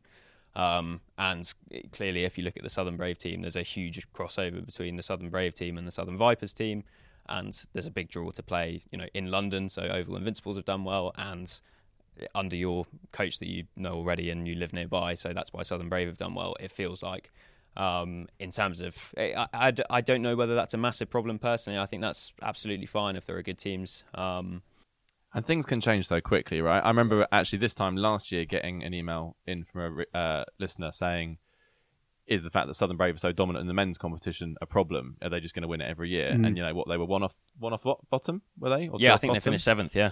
So, these things change very, very quickly in T20. I agree. I think they could do it a bit. I think a more transparent recruitment process would definitely be beneficial, just for the whole kind of validity of the tournament, really. But yeah, I like having good teams, and if someone beats them, then it's an upset, and we know it's an upset. I think that's a nice narrative to have. Yeah, and relatedly, if players are coming and going constantly, as we've seen this year, which is problematic, if you have players of the quality of Shamsi and Rashid Khan, albeit one plays for his country, fine, that should obviously take precedence, but the other one chooses to go and play in another equivalent domestic tournament. And if we've seen many players over the first 2 years of the tournament saying thanks but no thanks, then you're going to get that constant flux anyway, right, between one side and another. And so patterns of supremacy are going to be harder and harder to map out over a period of time, because the makeup of the teams are going to be so randomised. That in itself is obviously problematic. In an ideal world, the ECB would be able to convince the players from Stokes and Bairstow to Topley to Shamsi that this is a key part of your season. Well, at the moment, the sense is, it's hard to shake, that players aren't really prioritising the tournament. Certainly, certain players, if they think that they can get away with not playing in it, then that's what they're going to do. And in the end, not in the end, but I think one of the key things going forward will be, can they hold on to the quality? Can they hold on? Can they make this a magnet for quality around the world? And the jury, I would say, has got to be out on that, right? Well, I thought that watching the men's final, looking at the sides beforehand, looking at the way the game played out, an exciting finale, I thought it just seemed like a decent blast game, really. I don't think that Trent Rocket side, without Rashid Khan or Shamsi, I think that would be a good game against Notts, really, a full-strength Notts side. I know they have crossovers, so that wouldn't really work. And that, for me, that's fine, but they promised so much more that I watched that final, even though it was exciting at the end. I think that was almost exciting through lack of quality rather than almost quality. Parodic, wasn't it, that you have Gleeson running into Gregory in the finale of this game on a stodgy pitch at Lords. These two kind of archetypes of county flag cricket, bearers for the Blast, right? Yeah, aren't they? They've made their name in that. Yeah. I thought it felt quite sort of end of season CB40 final. The vibe of that game, and at the end, it was very pretty tough pitch, quite cold outside in September, all this stuff, and every boundary suddenly a huge release of pressure because of the fact that rates sort of climbing but not climbing very high. Yeah, within all of the understandable scepticism, and it's very, very hard to watch that game and keep your cynicism at the door. Even then, and this can apply when you're walking through a park on a Sunday afternoon and you see a game of cricket and you happen to catch, you don't know who's playing, but you see the scoreboard and you say, all right, they need 60 off 48 and they've got 6 wickets in that. Oh, I might sit down and watch this. And then suddenly you're into the game. I was really into that game, despite not giving a toss who won or lost, and also the sense, by the way, which is problematic in itself. I'm not sure how much the players really cared either. There was a sense of mild jeopardy, but nothing more than that. I don't think you bleed for your Trent Rockets in the way that you bleed for Notts or whichever club it is that you've been reared through and brought up on, and so on and so on. I saw this take after the final, and I disagree with it in terms of the body language of the players and what players have said throughout the competition. And obviously, they're not going to be, if you've got someone who's being paid 125k for 8 games, he's not going to lay into the tournament. I understand that, but I do think, in the same way that Lancashire were gutted after losing the Blast and it had to be dragged off the pitch or whatever. It kind of felt the same with Manchester Originals. Gleeson sort of sunk down to his haunches. Laurie Evans gave this big sort of rousing team talk in the huddle where he said, look, guys, this doesn't define us. We'll come back stronger next year. And obviously some of them might not be there next year because that's the nature of the tournament. But I didn't really feel that there was somehow a huge difference between that and any given Blast final, where I think the team that won were pretty happy and started celebrating, and the dugout all rushed on and they lifted the trophy, and I think the team that lost were pretty gutted about it. And maybe the scars won't last as long for Manchester Originals in the final compared to what they did in Lancashire in the Blast, but I do still think the players care. Yeah, okay. I don't dispute any of that. That comparison though, if you're playing for Lancashire, then you know that there's many, many thousands of people who are invested in that result. And Lancashire, despite being a great white ball side, have won one white ball tournament in the 21st century. So you have all of that history as well. And then, of course, you have the storied history going even further back. And then you know that you are representing a whole region of proud, great cricket.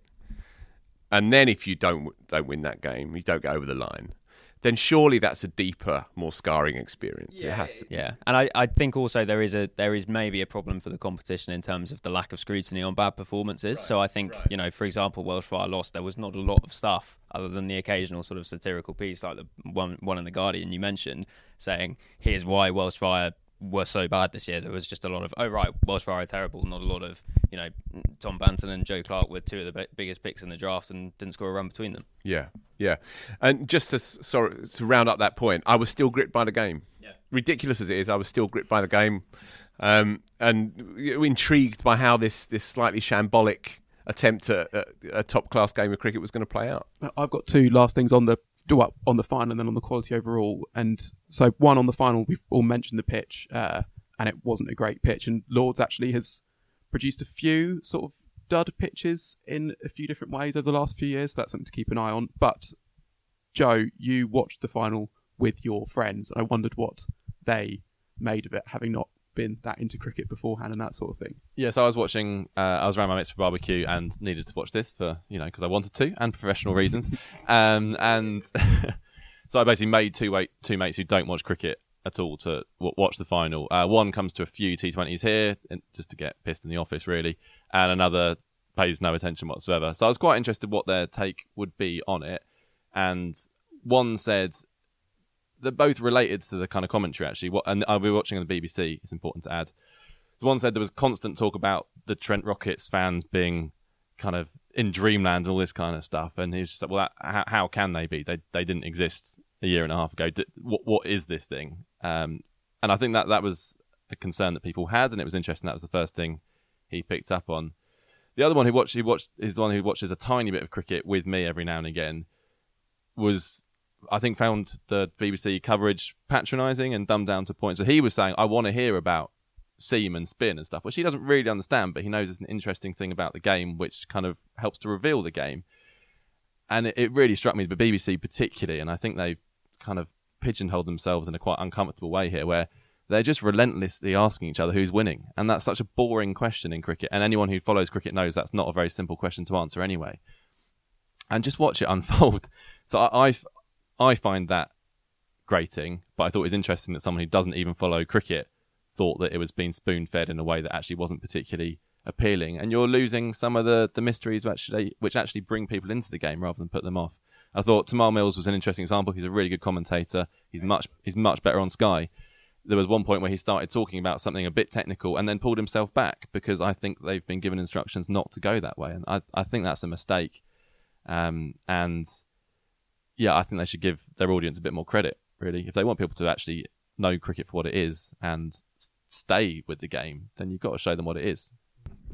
Yeah, I echo that. And also, let's be real about it. This is the final of a tournament, and famously people are rather polarising on it, but it's Saturday night BBC Sport, and so a lot of the people who are going to be watching that are going to be people who know the game relatively well anyway, right? And we're kidding ourselves if we think there's just these hordes of newbies round the block. The vast majority of people who will be watching that game, whatever the numbers are, they will be people who have at least some handle on a game of cricket, because otherwise you'd be doing something else with your Saturday night. I think you're absolutely right with that, Joe. One or two things that struck me about their coverage, the BBC's coverage as well. I know that they pushed hard to have the player mics, and I think there was some pushback elsewhere in the whole setup, but I know the BBC wanted that quite hard, and I thought Tom Lammonby came across brilliantly in the field and actually really added something to the show by getting a sense of the tension out there on the pitch, but also his particularly unique way of fielding as well. I don't know if you caught that, but he even when he's at deep cover, he's on the angle. Did you catch this, Joe? So he's on the angle like a kind of baseball pitcher, but he's obviously fielding, and he feels like it gives him an extra half a yard to attack the ball. So he's already on that front foot rather than just being square on, and he learnt that from Chris Jordan and so on, and he's a brilliant fielder, Lammonby. But he described the atmosphere, the tension building and so on. I thought that really added something to it. Yeah, and for me, as like a sports, like maybe this is me as a sports nerd, and that's what gets me interested, but with other sports that I don't follow too much, like say with baseball, I don't know anything about it, but actually what will drag me into it, like finding out a bit more, is seeing like a weird technical thing that someone is doing that I like, that is like, oh wow, that's cool. Like there was a thing that Cameron Ponsonby, who's been in the podcast before, noted that I can't remember which of the teams, but were doing when Alice Capsey was batting to spin. So they had, because obviously you have the fielders outside the ring, they had the fielder stationed at a cover, I think, right on the ring, but they knew that Alice Capsey liked to come down and sort of chip over the top, not sort of go for six, but try and chip it and run two. So as soon as the ball was bowled, the field at that point turned and started running to try and get the ball back, and that's the kind of thing I think that, like, if you notice that and point it out and then explain why that's all happening in terms of what the bowler's doing, what the batter's doing, what the fielder's doing, why the fielder can't just start out there, that's the kind of thing that will get someone actually into the minutiae of the game and actually make them like, okay, there's lots more going on here, rather than just someone's trying to hit it as hard as possible and they're trying to, stop them from doing that sort of thing. Yeah, indeed. I think there was a sense that they were almost underselling it a little bit, almost apologising for its complexities. And you should be embracing those things, I think. It did show you just how polished, and you'd expect this, that Sky's coverage would be polished compared to the BBC's, which is a different kind of broadcast and obviously a more raw and developing show. But the fact that NASA looked down the lens after the final game and said there is an element of second season syndrome to this, and that while the women's game has been uniformly great, there are some issues around some of the things that we're talking about here, about player retention, about the lack of close games, about some of the intensity and the quality, and so on and so on. There was a lack of that journalistic rigour, I thought, on the BBC, and perhaps they can address that maybe next year. It was actually, now I think about it, it was crystallised by the interview that they did with Milan afterwards, where they did it with a chap called Chris Hughes, I think he's called. He seems like a lovely fella. But it was, they just spoke about Ryan Gosling for 20 seconds. Too much Ryan Gosling. I want to know that he's leading run scorer in the tournament, England's number 3, a world-class short format player. I wanted a journalist to ask him some questions. And again, it seemed to be indicative of a slightly infantile approach. Says you'll come and get me, plea, Phil. Oh, I mean, she knows. Don't worry about that. Right, I think that's quite enough on is it good. I think the next sections will be shorter, I imagine. On is it working, I think there were some stats that came out on viewership, attendances, etc. They were all roughly equal to 2022, a few small drops here, a few big rises there.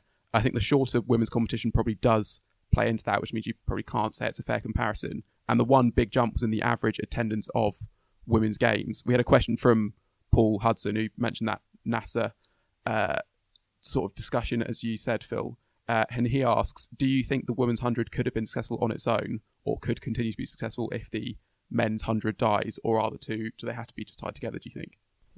I think that, well, I suppose that the precedent is probably the WBBL in Australia, which has gone from something similar where you had a lot of double-header games to a standalone tournament at the beginning of the summer. But the BBL is just so much more established than the 100 is currently. Personally, could you have done the, this is the classic sort of counterfactual, is, could we just have funded the KSL?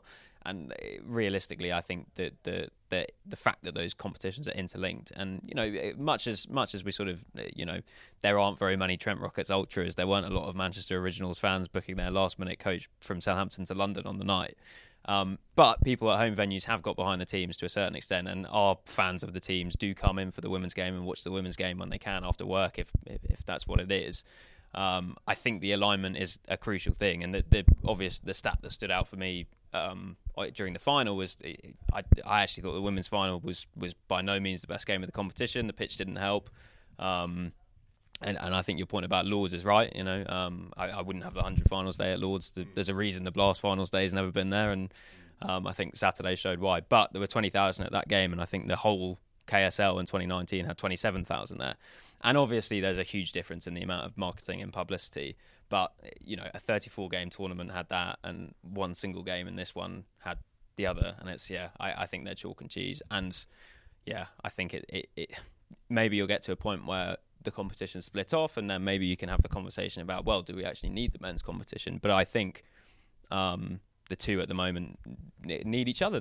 We saw at the start of the season, the men's comp was, I thought, a lesser thing because of the fact that, you know, if there's not really much of a buzz or an atmosphere until 60 balls into the men's game, then you're actually relying on it being a close finish for there to be any kind of atmosphere in the run chase. Because, you know, I went to the opening night at the Aegeus Bowl, which sort of famously slow to fill up because there's a bottleneck and it's hard to get to and all that sort of thing. And, you know, it was 20 for 3 after the power play, and the game was completely dead. And there was a bit of a buzz in the run chase when Vince was scoring some runs, because there always is. But that was about it, really. It was, you know, there was not a lot agony of atmosphere. that first game, watching that on TV. It was tough. Yeah, it was a tough watch. But then day 2, you came here. Yeah. You know, preponderance of internationals and a really good game of cricket in the London Derby. I think if you'd had the women's game before the first game, then at least you would have had people at least, you know, vaguely excited by the fact the team was taking wickets in the first innings, which you just didn't on the first night. So I think they need each other at this point in their evolution. Joe, do we yet know what it looks like for the 100 to be a success? Does this, you know, extended TV deal, I think, does that mean it already is? Or is it only going to be in 20 years when you have someone opening the batting for England and Ashes Test who says they were a child of the 2021 summer, whatever it is? What does it mean for the 100 to work, basically? Well, given the targets are around participation, future-proofing the game, securing its financial future, I don't see how we can possibly know other than get little glimpses for quite a long period of time, really. I think what we'll see before whether we know that the 100 is a success, I think we'll see the impact on county cricket and the rest of cricket. And for a lot of people, that will mean that it's a failure immediately. Whether it achieves its goals or not, if the rest of county cricket suffers, for a lot of cricket fans, that means it's failed. The ECB might well see it differently. As ever with 100, it depends on your perspective. But yeah, in short, I don't think we'll know for quite a long time if it's achieved its aims. Okay. Well, should we move on to county cricket then? I'm Alex Rodriguez. And I'm Jason Kelly. From Bloomberg, this is The Deal. Each week, you'll hear us in conversation with business icons. This show will explore deal-making across sports, media, and entertainment.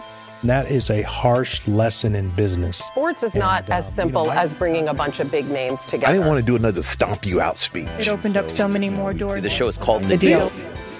Listen to The Deal. Listen to The Deal on Spotify. Another day is here, and you're ready for it. What to wear? Check. Breakfast, lunch, and dinner? Check. Planning for what's next and how to save for it? That's where Bank of America can help. For your financial to-dos, Bank of America has experts ready to help get you closer to your goals. Get started at one of our local financial centers or 24/7 in our mobile banking app. Find a location near you at bankofamerica.com/talktous. What would you like the power to do? Mobile banking requires downloading the app and is only available for select devices. Message and data rates may apply. Bank of America NA, member FDIC. Before we get on to the 100's effect on county cricket, we had the One Day Cup finalists confirmed this week. Both semis were excellent games, with Lancashire beating Sussex after a century from Dane Villas helped them recover from 67 for 5, and Kent ending Hampshire's hopes of a treble, Darren Stevens hitting 84 or 65 to take them from 181 for 5 to a 3-wicket win, chasing 311. Joe spoke to the 46-year-old about his One Day Cup campaign, his thoughts on the 100, and whether he'll be back for one more go-round the county circuit next season. Let's start with the Royal London semi-final. 84 not out from 65 balls to see Kent home against Hampshire. There was plenty of work to do when you came in there. Did you always feel like you had that chase under control? Not quite, mate. Look, I remember Grant Stewart coming with me. We'd lost Finch, who played nicely. Yeah, Grant came in, and I remember him getting to 10 pretty quickly. And I looked up at the board, and I was 0 off 12 balls. So it was a little bit, but I just knew if we took it deep, then they had a few young lads on that team with a couple of experienced lads. But I knew if we just took it down to the last couple of overs, we'd have a chance. It was only a few weeks ago that you picked up that calf injury, and it looked as though you might not have an opportunity to play for Kent again. Were you concerned at any stage that might be the case? Was it touch and go? When I first did it, I'd never done a calf. You know, I've had niggles. I've been, to be fair, touch wood, I've been very lucky with injuries over my career, and I've never actually, I've never torn a hammy or a calf or a quad, or I've done a groin back in 07, but other than that, yeah, I've been really lucky. So when I did do my calf, I wasn't sure what was going on. It didn't feel right. Little clip off my hip, took for one, and then I felt like a little pop in my calf. So it was like, I thought that was it. I thought I'd rip my calf off, and but apparently I was just carrying on like a softie. But no, luckily it was only a grade 1. So the physio said, Dan, he said it would probably be about 4 weeks. And I thought, well, okay, we'll see how the first few days go. And I was on crutches for the second day. I did it on the Thursday, and on the Saturday I had my 4-year-old's birthday party at home. So we had about 50 people around, and there was like, I was meant to be doing the Barbie. I was meant to be running games. Literally, I was sitting on the sofa with my feet up, so I wasn't allowed to do anything. But then on the Monday, I was off the crutches, and I was walking around, and it just felt like a tight calf. And then I went to see Dan again, and he was pretty surprised. And then I think within a couple more days, we were loading it up in the gym, and a few more days after that, we were running. So, maybe these old bones and muscles repair a bit quicker than we were expecting. Yeah, because you bowled 10 overs in that Hampshire game as well. You feeling all right after that? No. Well, my next game back was the Leicester game. For the quarters. No. I played the Lancs game at home last game, and I bowled 5 overs there, and it was okay. I was more concerned running between the wickets, but I got through that okay, and then went to Leicester a couple of days later, and the physio and the coaches were a bit concerned because it was like pretty soon anyway, coming back from the injury, but playing 2 games like of that intensity back to back sort of thing. But then ended up bowling 10 straight. But no, it was all good. That was all good. And then obviously getting through to the semi, and then obviously the way we did it, and yeah, it was an emotional day, and it was an emotional few days after that actually. Bit of a come down, and luckily I was sitting on the beach in the Isle of Wight for 4 days. But nice. Yeah, we went over. We got a ferry over that night. So we booked the week, not thinking that we'd, the way we'd been going in the tournament, not thinking we'd be getting through to the knockout stages. So we booked a week away in the Isle of Wight with a couple of friends and their kids and stuff. So, but yeah, we missed 2 days of that, obviously, because of the semi. And then we got a ferry over from Portsmouth on the Tuesday night at 10 o'clock. So it was actually really nice, pretty relaxed, quite a few friends and family around. My agent was down, Jason, and it was pretty chilled. And then we got away for a couple of days. It was nice. You're now averaging 109 with the bat in the Royal London Cup this summer. You've obviously played crucial knocks in the last 3 games. Kent announced a month ago that they wouldn't be giving you a new deal. Any chance of another U-turn, another 1-year deal, or is that done now? No, in my eyes, I feel like I'm playing as well as I have done.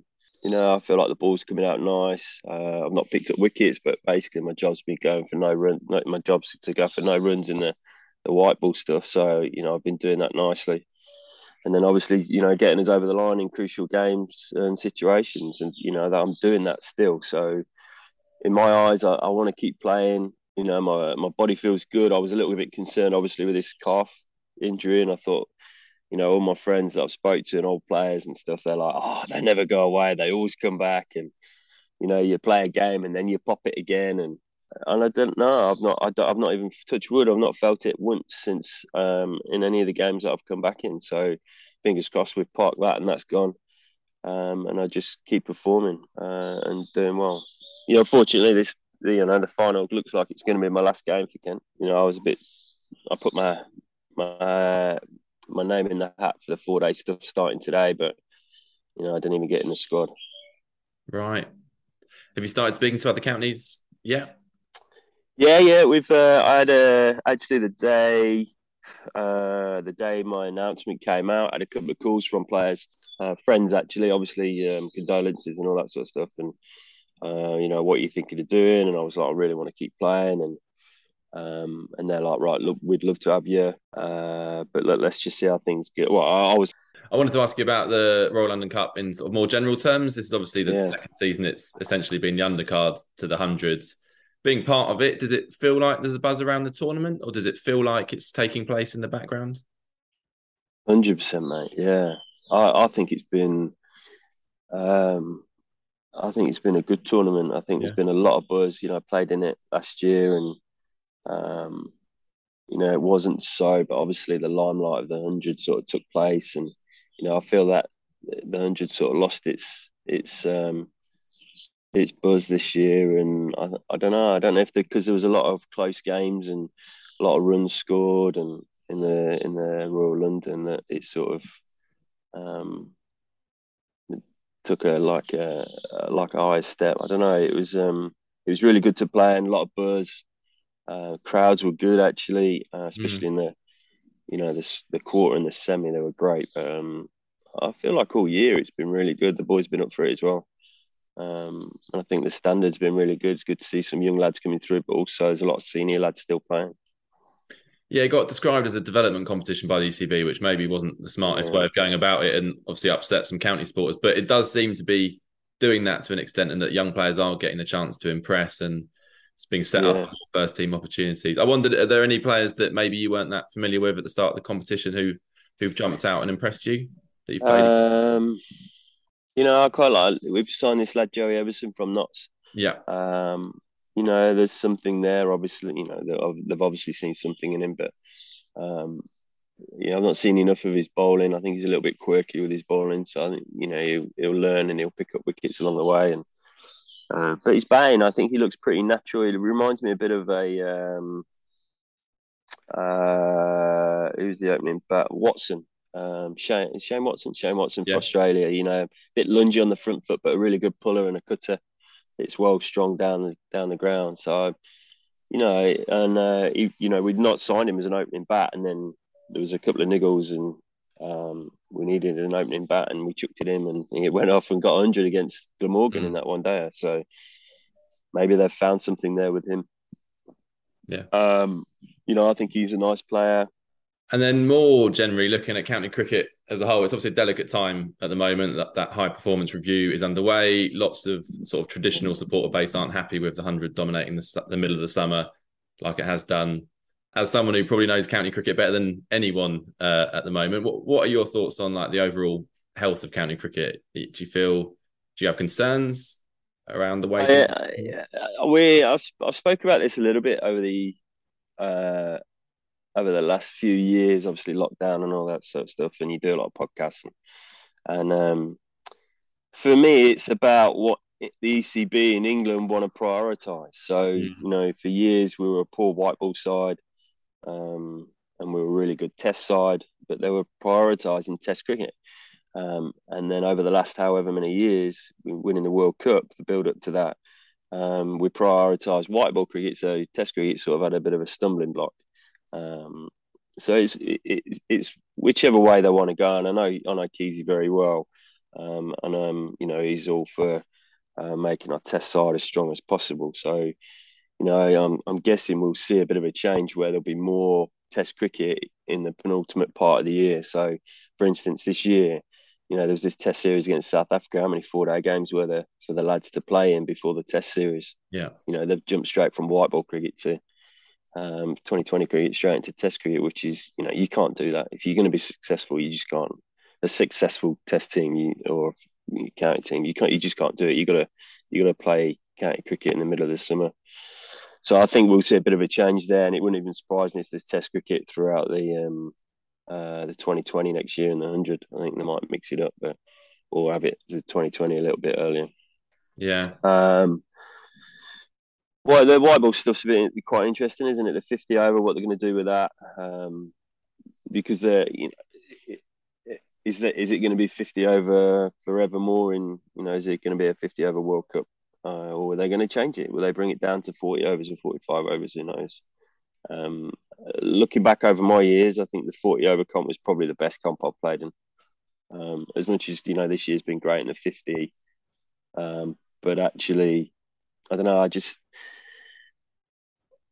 feel that it was a little bit more, there was no real pause in the game. It was like constantly, it was always going and the intensity was always high, where you feel like, 50 over cricket, I suppose, people are looking at it and go, actually, well, it's a skill to do it, to knock it around for another 10 overs. But, the way cricket's going, it's all about, foot down and, don't stop. It's all about run rates going up. And, you look at Test cricket now, the way the old Bazball and all that sort of stuff is going, it's, they're going at 4, 5 and over in Test cricket.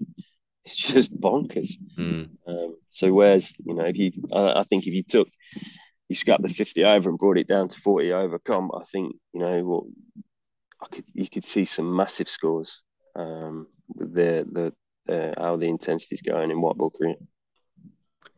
Yeah, and the 100 in general, are you concerned about the impact it's having on county cricket and may continue to have in the future? I think it'll be what it'll be. It might be amazing and it might kick off, but last year there was a big buzz about it. I couldn't really come to terms with it. My boys love it. I've got a 7-year-old and a 4-year-old, and like they play the 100 in the garden every day. They've got the little app that they put the scores in on their phone, and I think. But this year, I don't know. There just wasn't that. There didn't seem like big hype about it and much of a buzz. So I don't know. It could fade out. 5 years, mate, might be gone. Who knows? Or I don't know. They might change it up next year somehow and try and spice it up again. But actually, one thing I will say about it, and if it just, I'm sure it's obviously there's another 3 years left of it as a contract, but. What they need to do is they need to find a way of these boys that are being picked and not playing and sitting on the sidelines. For instance, I use Jack, good mate of mine, Jack Leenan, playing for Kent now. He's going into this game today. He's had 5 weeks sitting on his backside. Unfortunately, obviously, he was hoping to play and we want him to play, but he's not played any cricket. He's had a few throws in the nets, and when he has, if he's going to play, he's going to be trying to hit it out the ground for ball 1. So that's all he's been practicing. So it's like, there should be some form of, if they've got a few days off, no cricket, well, why can't they come back to their county and play cricket for their county? It helps the club, but it helps them still to tick over as well. So if they do get picked, then at least they're playing a bit of cricket. So I think, they need to work around that and find a way for these lads that have been sitting around for a month, because it's middle of the summer. It's peak summer, and they're not playing any cricket at all. He's not going to moan because he'd have been playing more golf than cricket, but it's I just think that needs to be addressed, and just to keep these lads in a bit of form. But it helps out both sides, and it helps them, but it helps the counties as well, because obviously they're frustrated that these players are not they're not around. But if there's some mutual sort of ground where they can come back and play a few games through the one-day tournament, then so be it. We've discussed it a bit already in terms of Welsh Variety not having a close link to Glamorgan, because it's pretty clear that there is quite a strong link between host counties and 100 teams. I think that was something that people were probably assured sort of wouldn't happen ahead of the 100 starting, that these would be completely separate things. You wouldn't be more likely to get a 100 deal if you went to Notts and that sort of thing.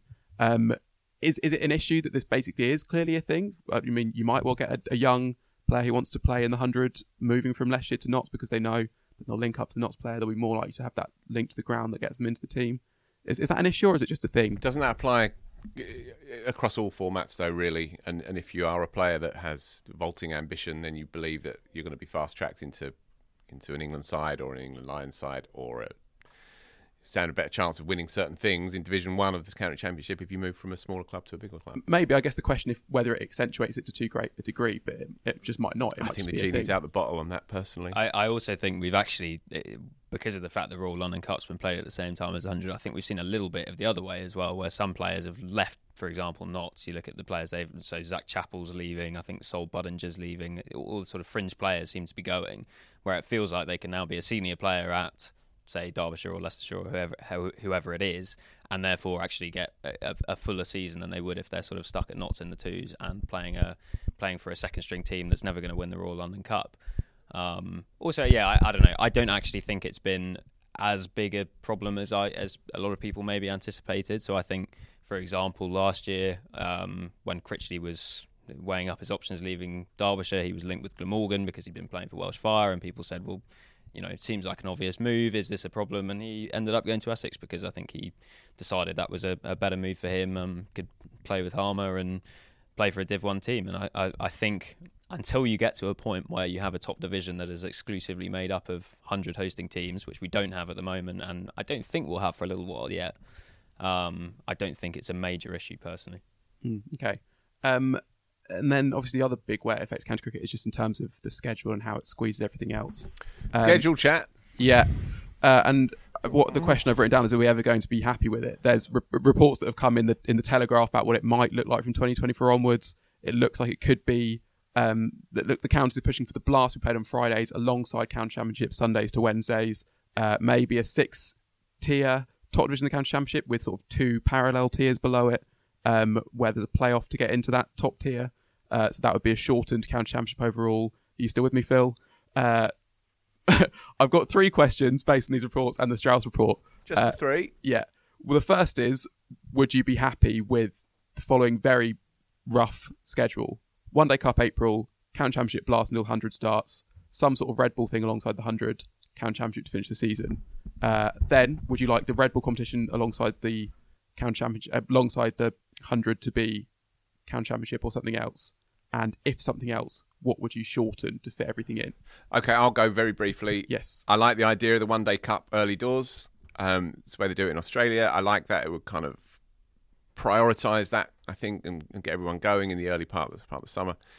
CC and the Blast to run together until the 100 starts works for me, for sure. I love the fact that the county championship bookends the season. As I've said before, I'm really looking forward to the next 3 weeks in September.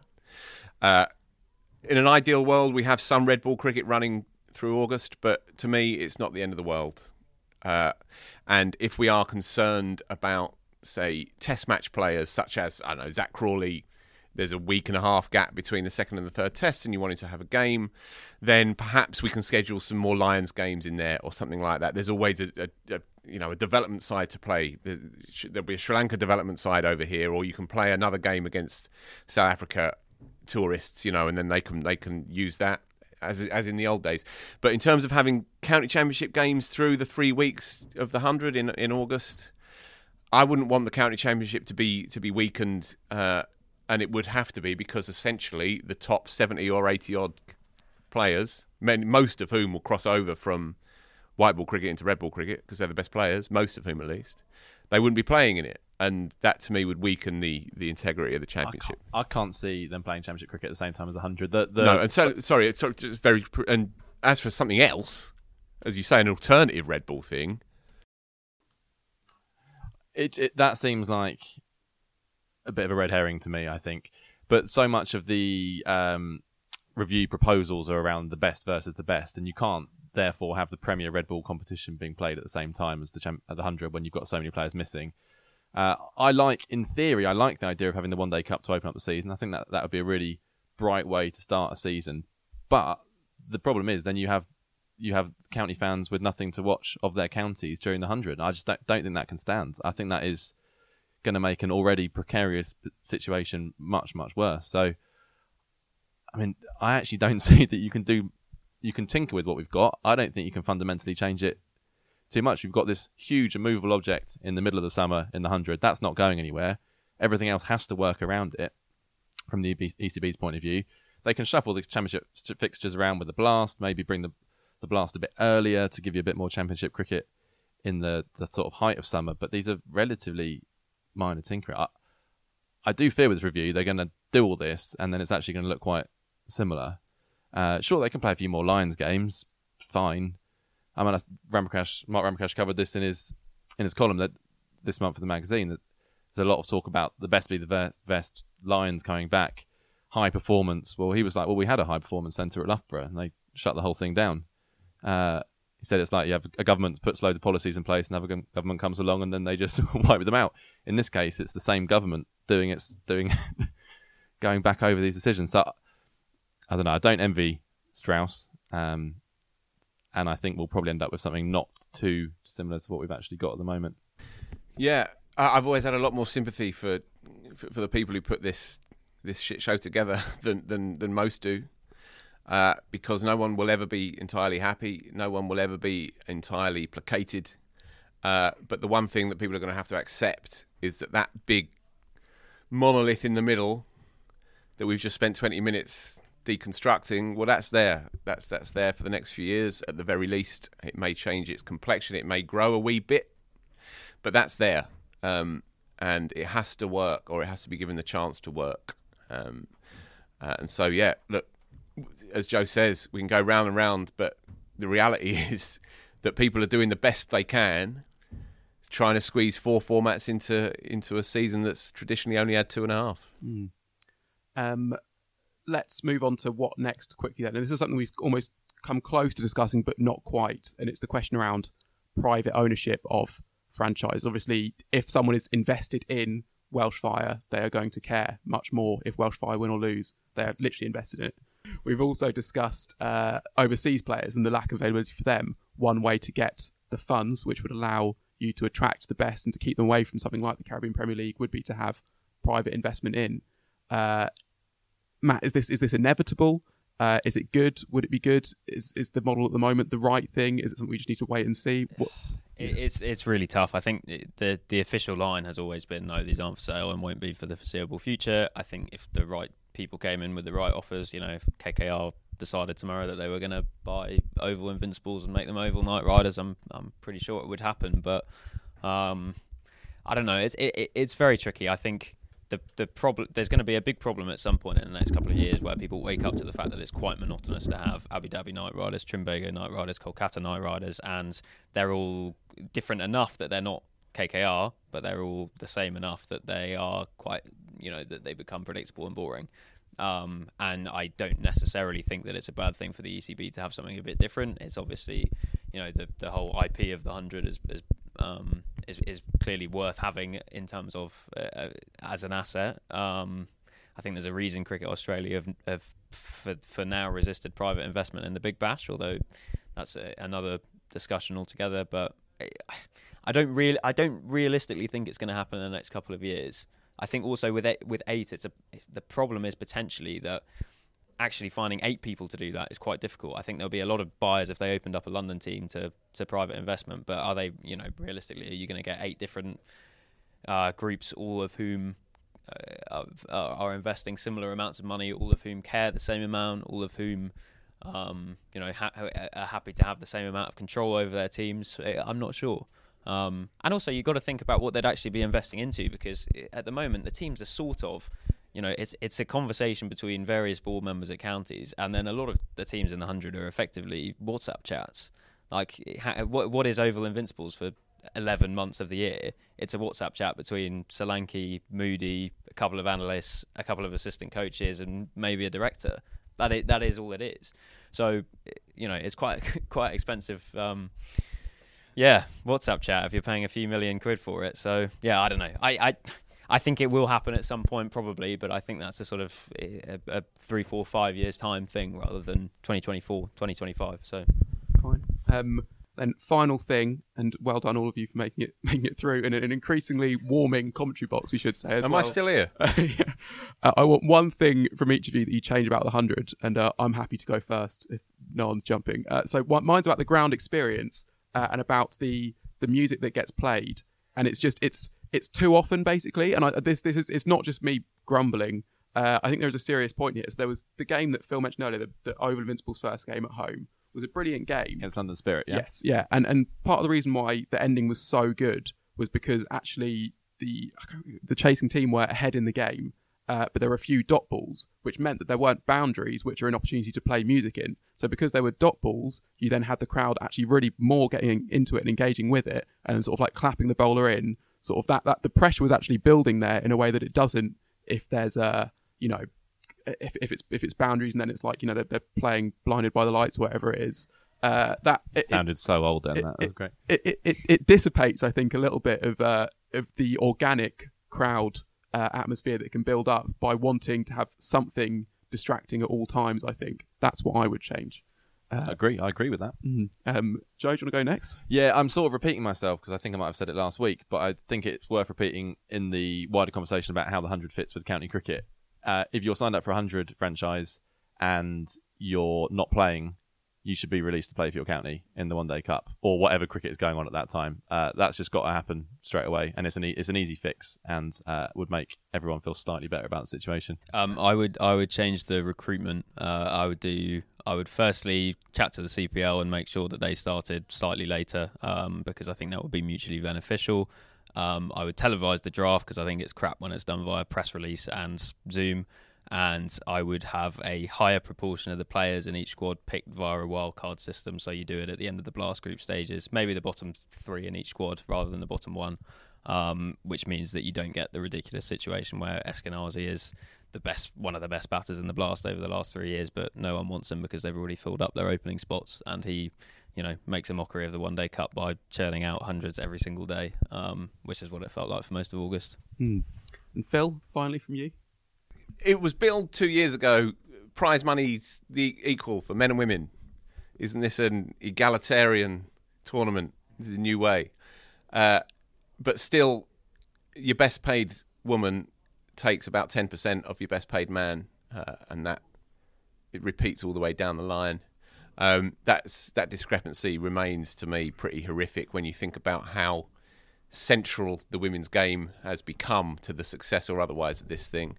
And for those who play in it to be paid basically 10% of what your average man is being paid, I think is shameful.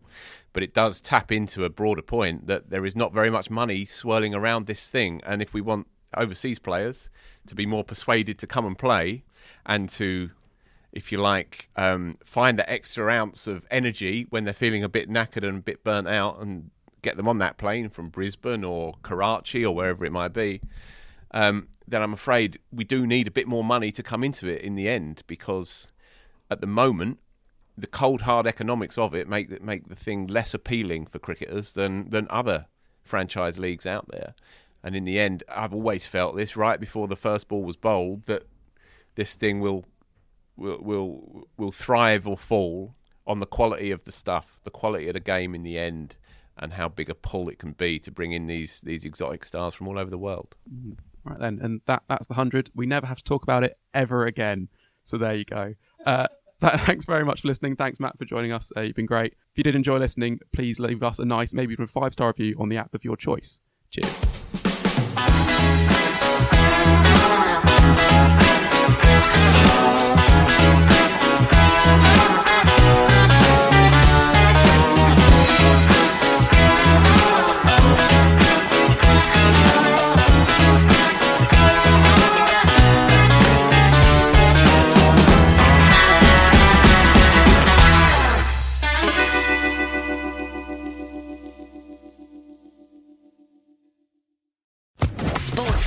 Podcast Network.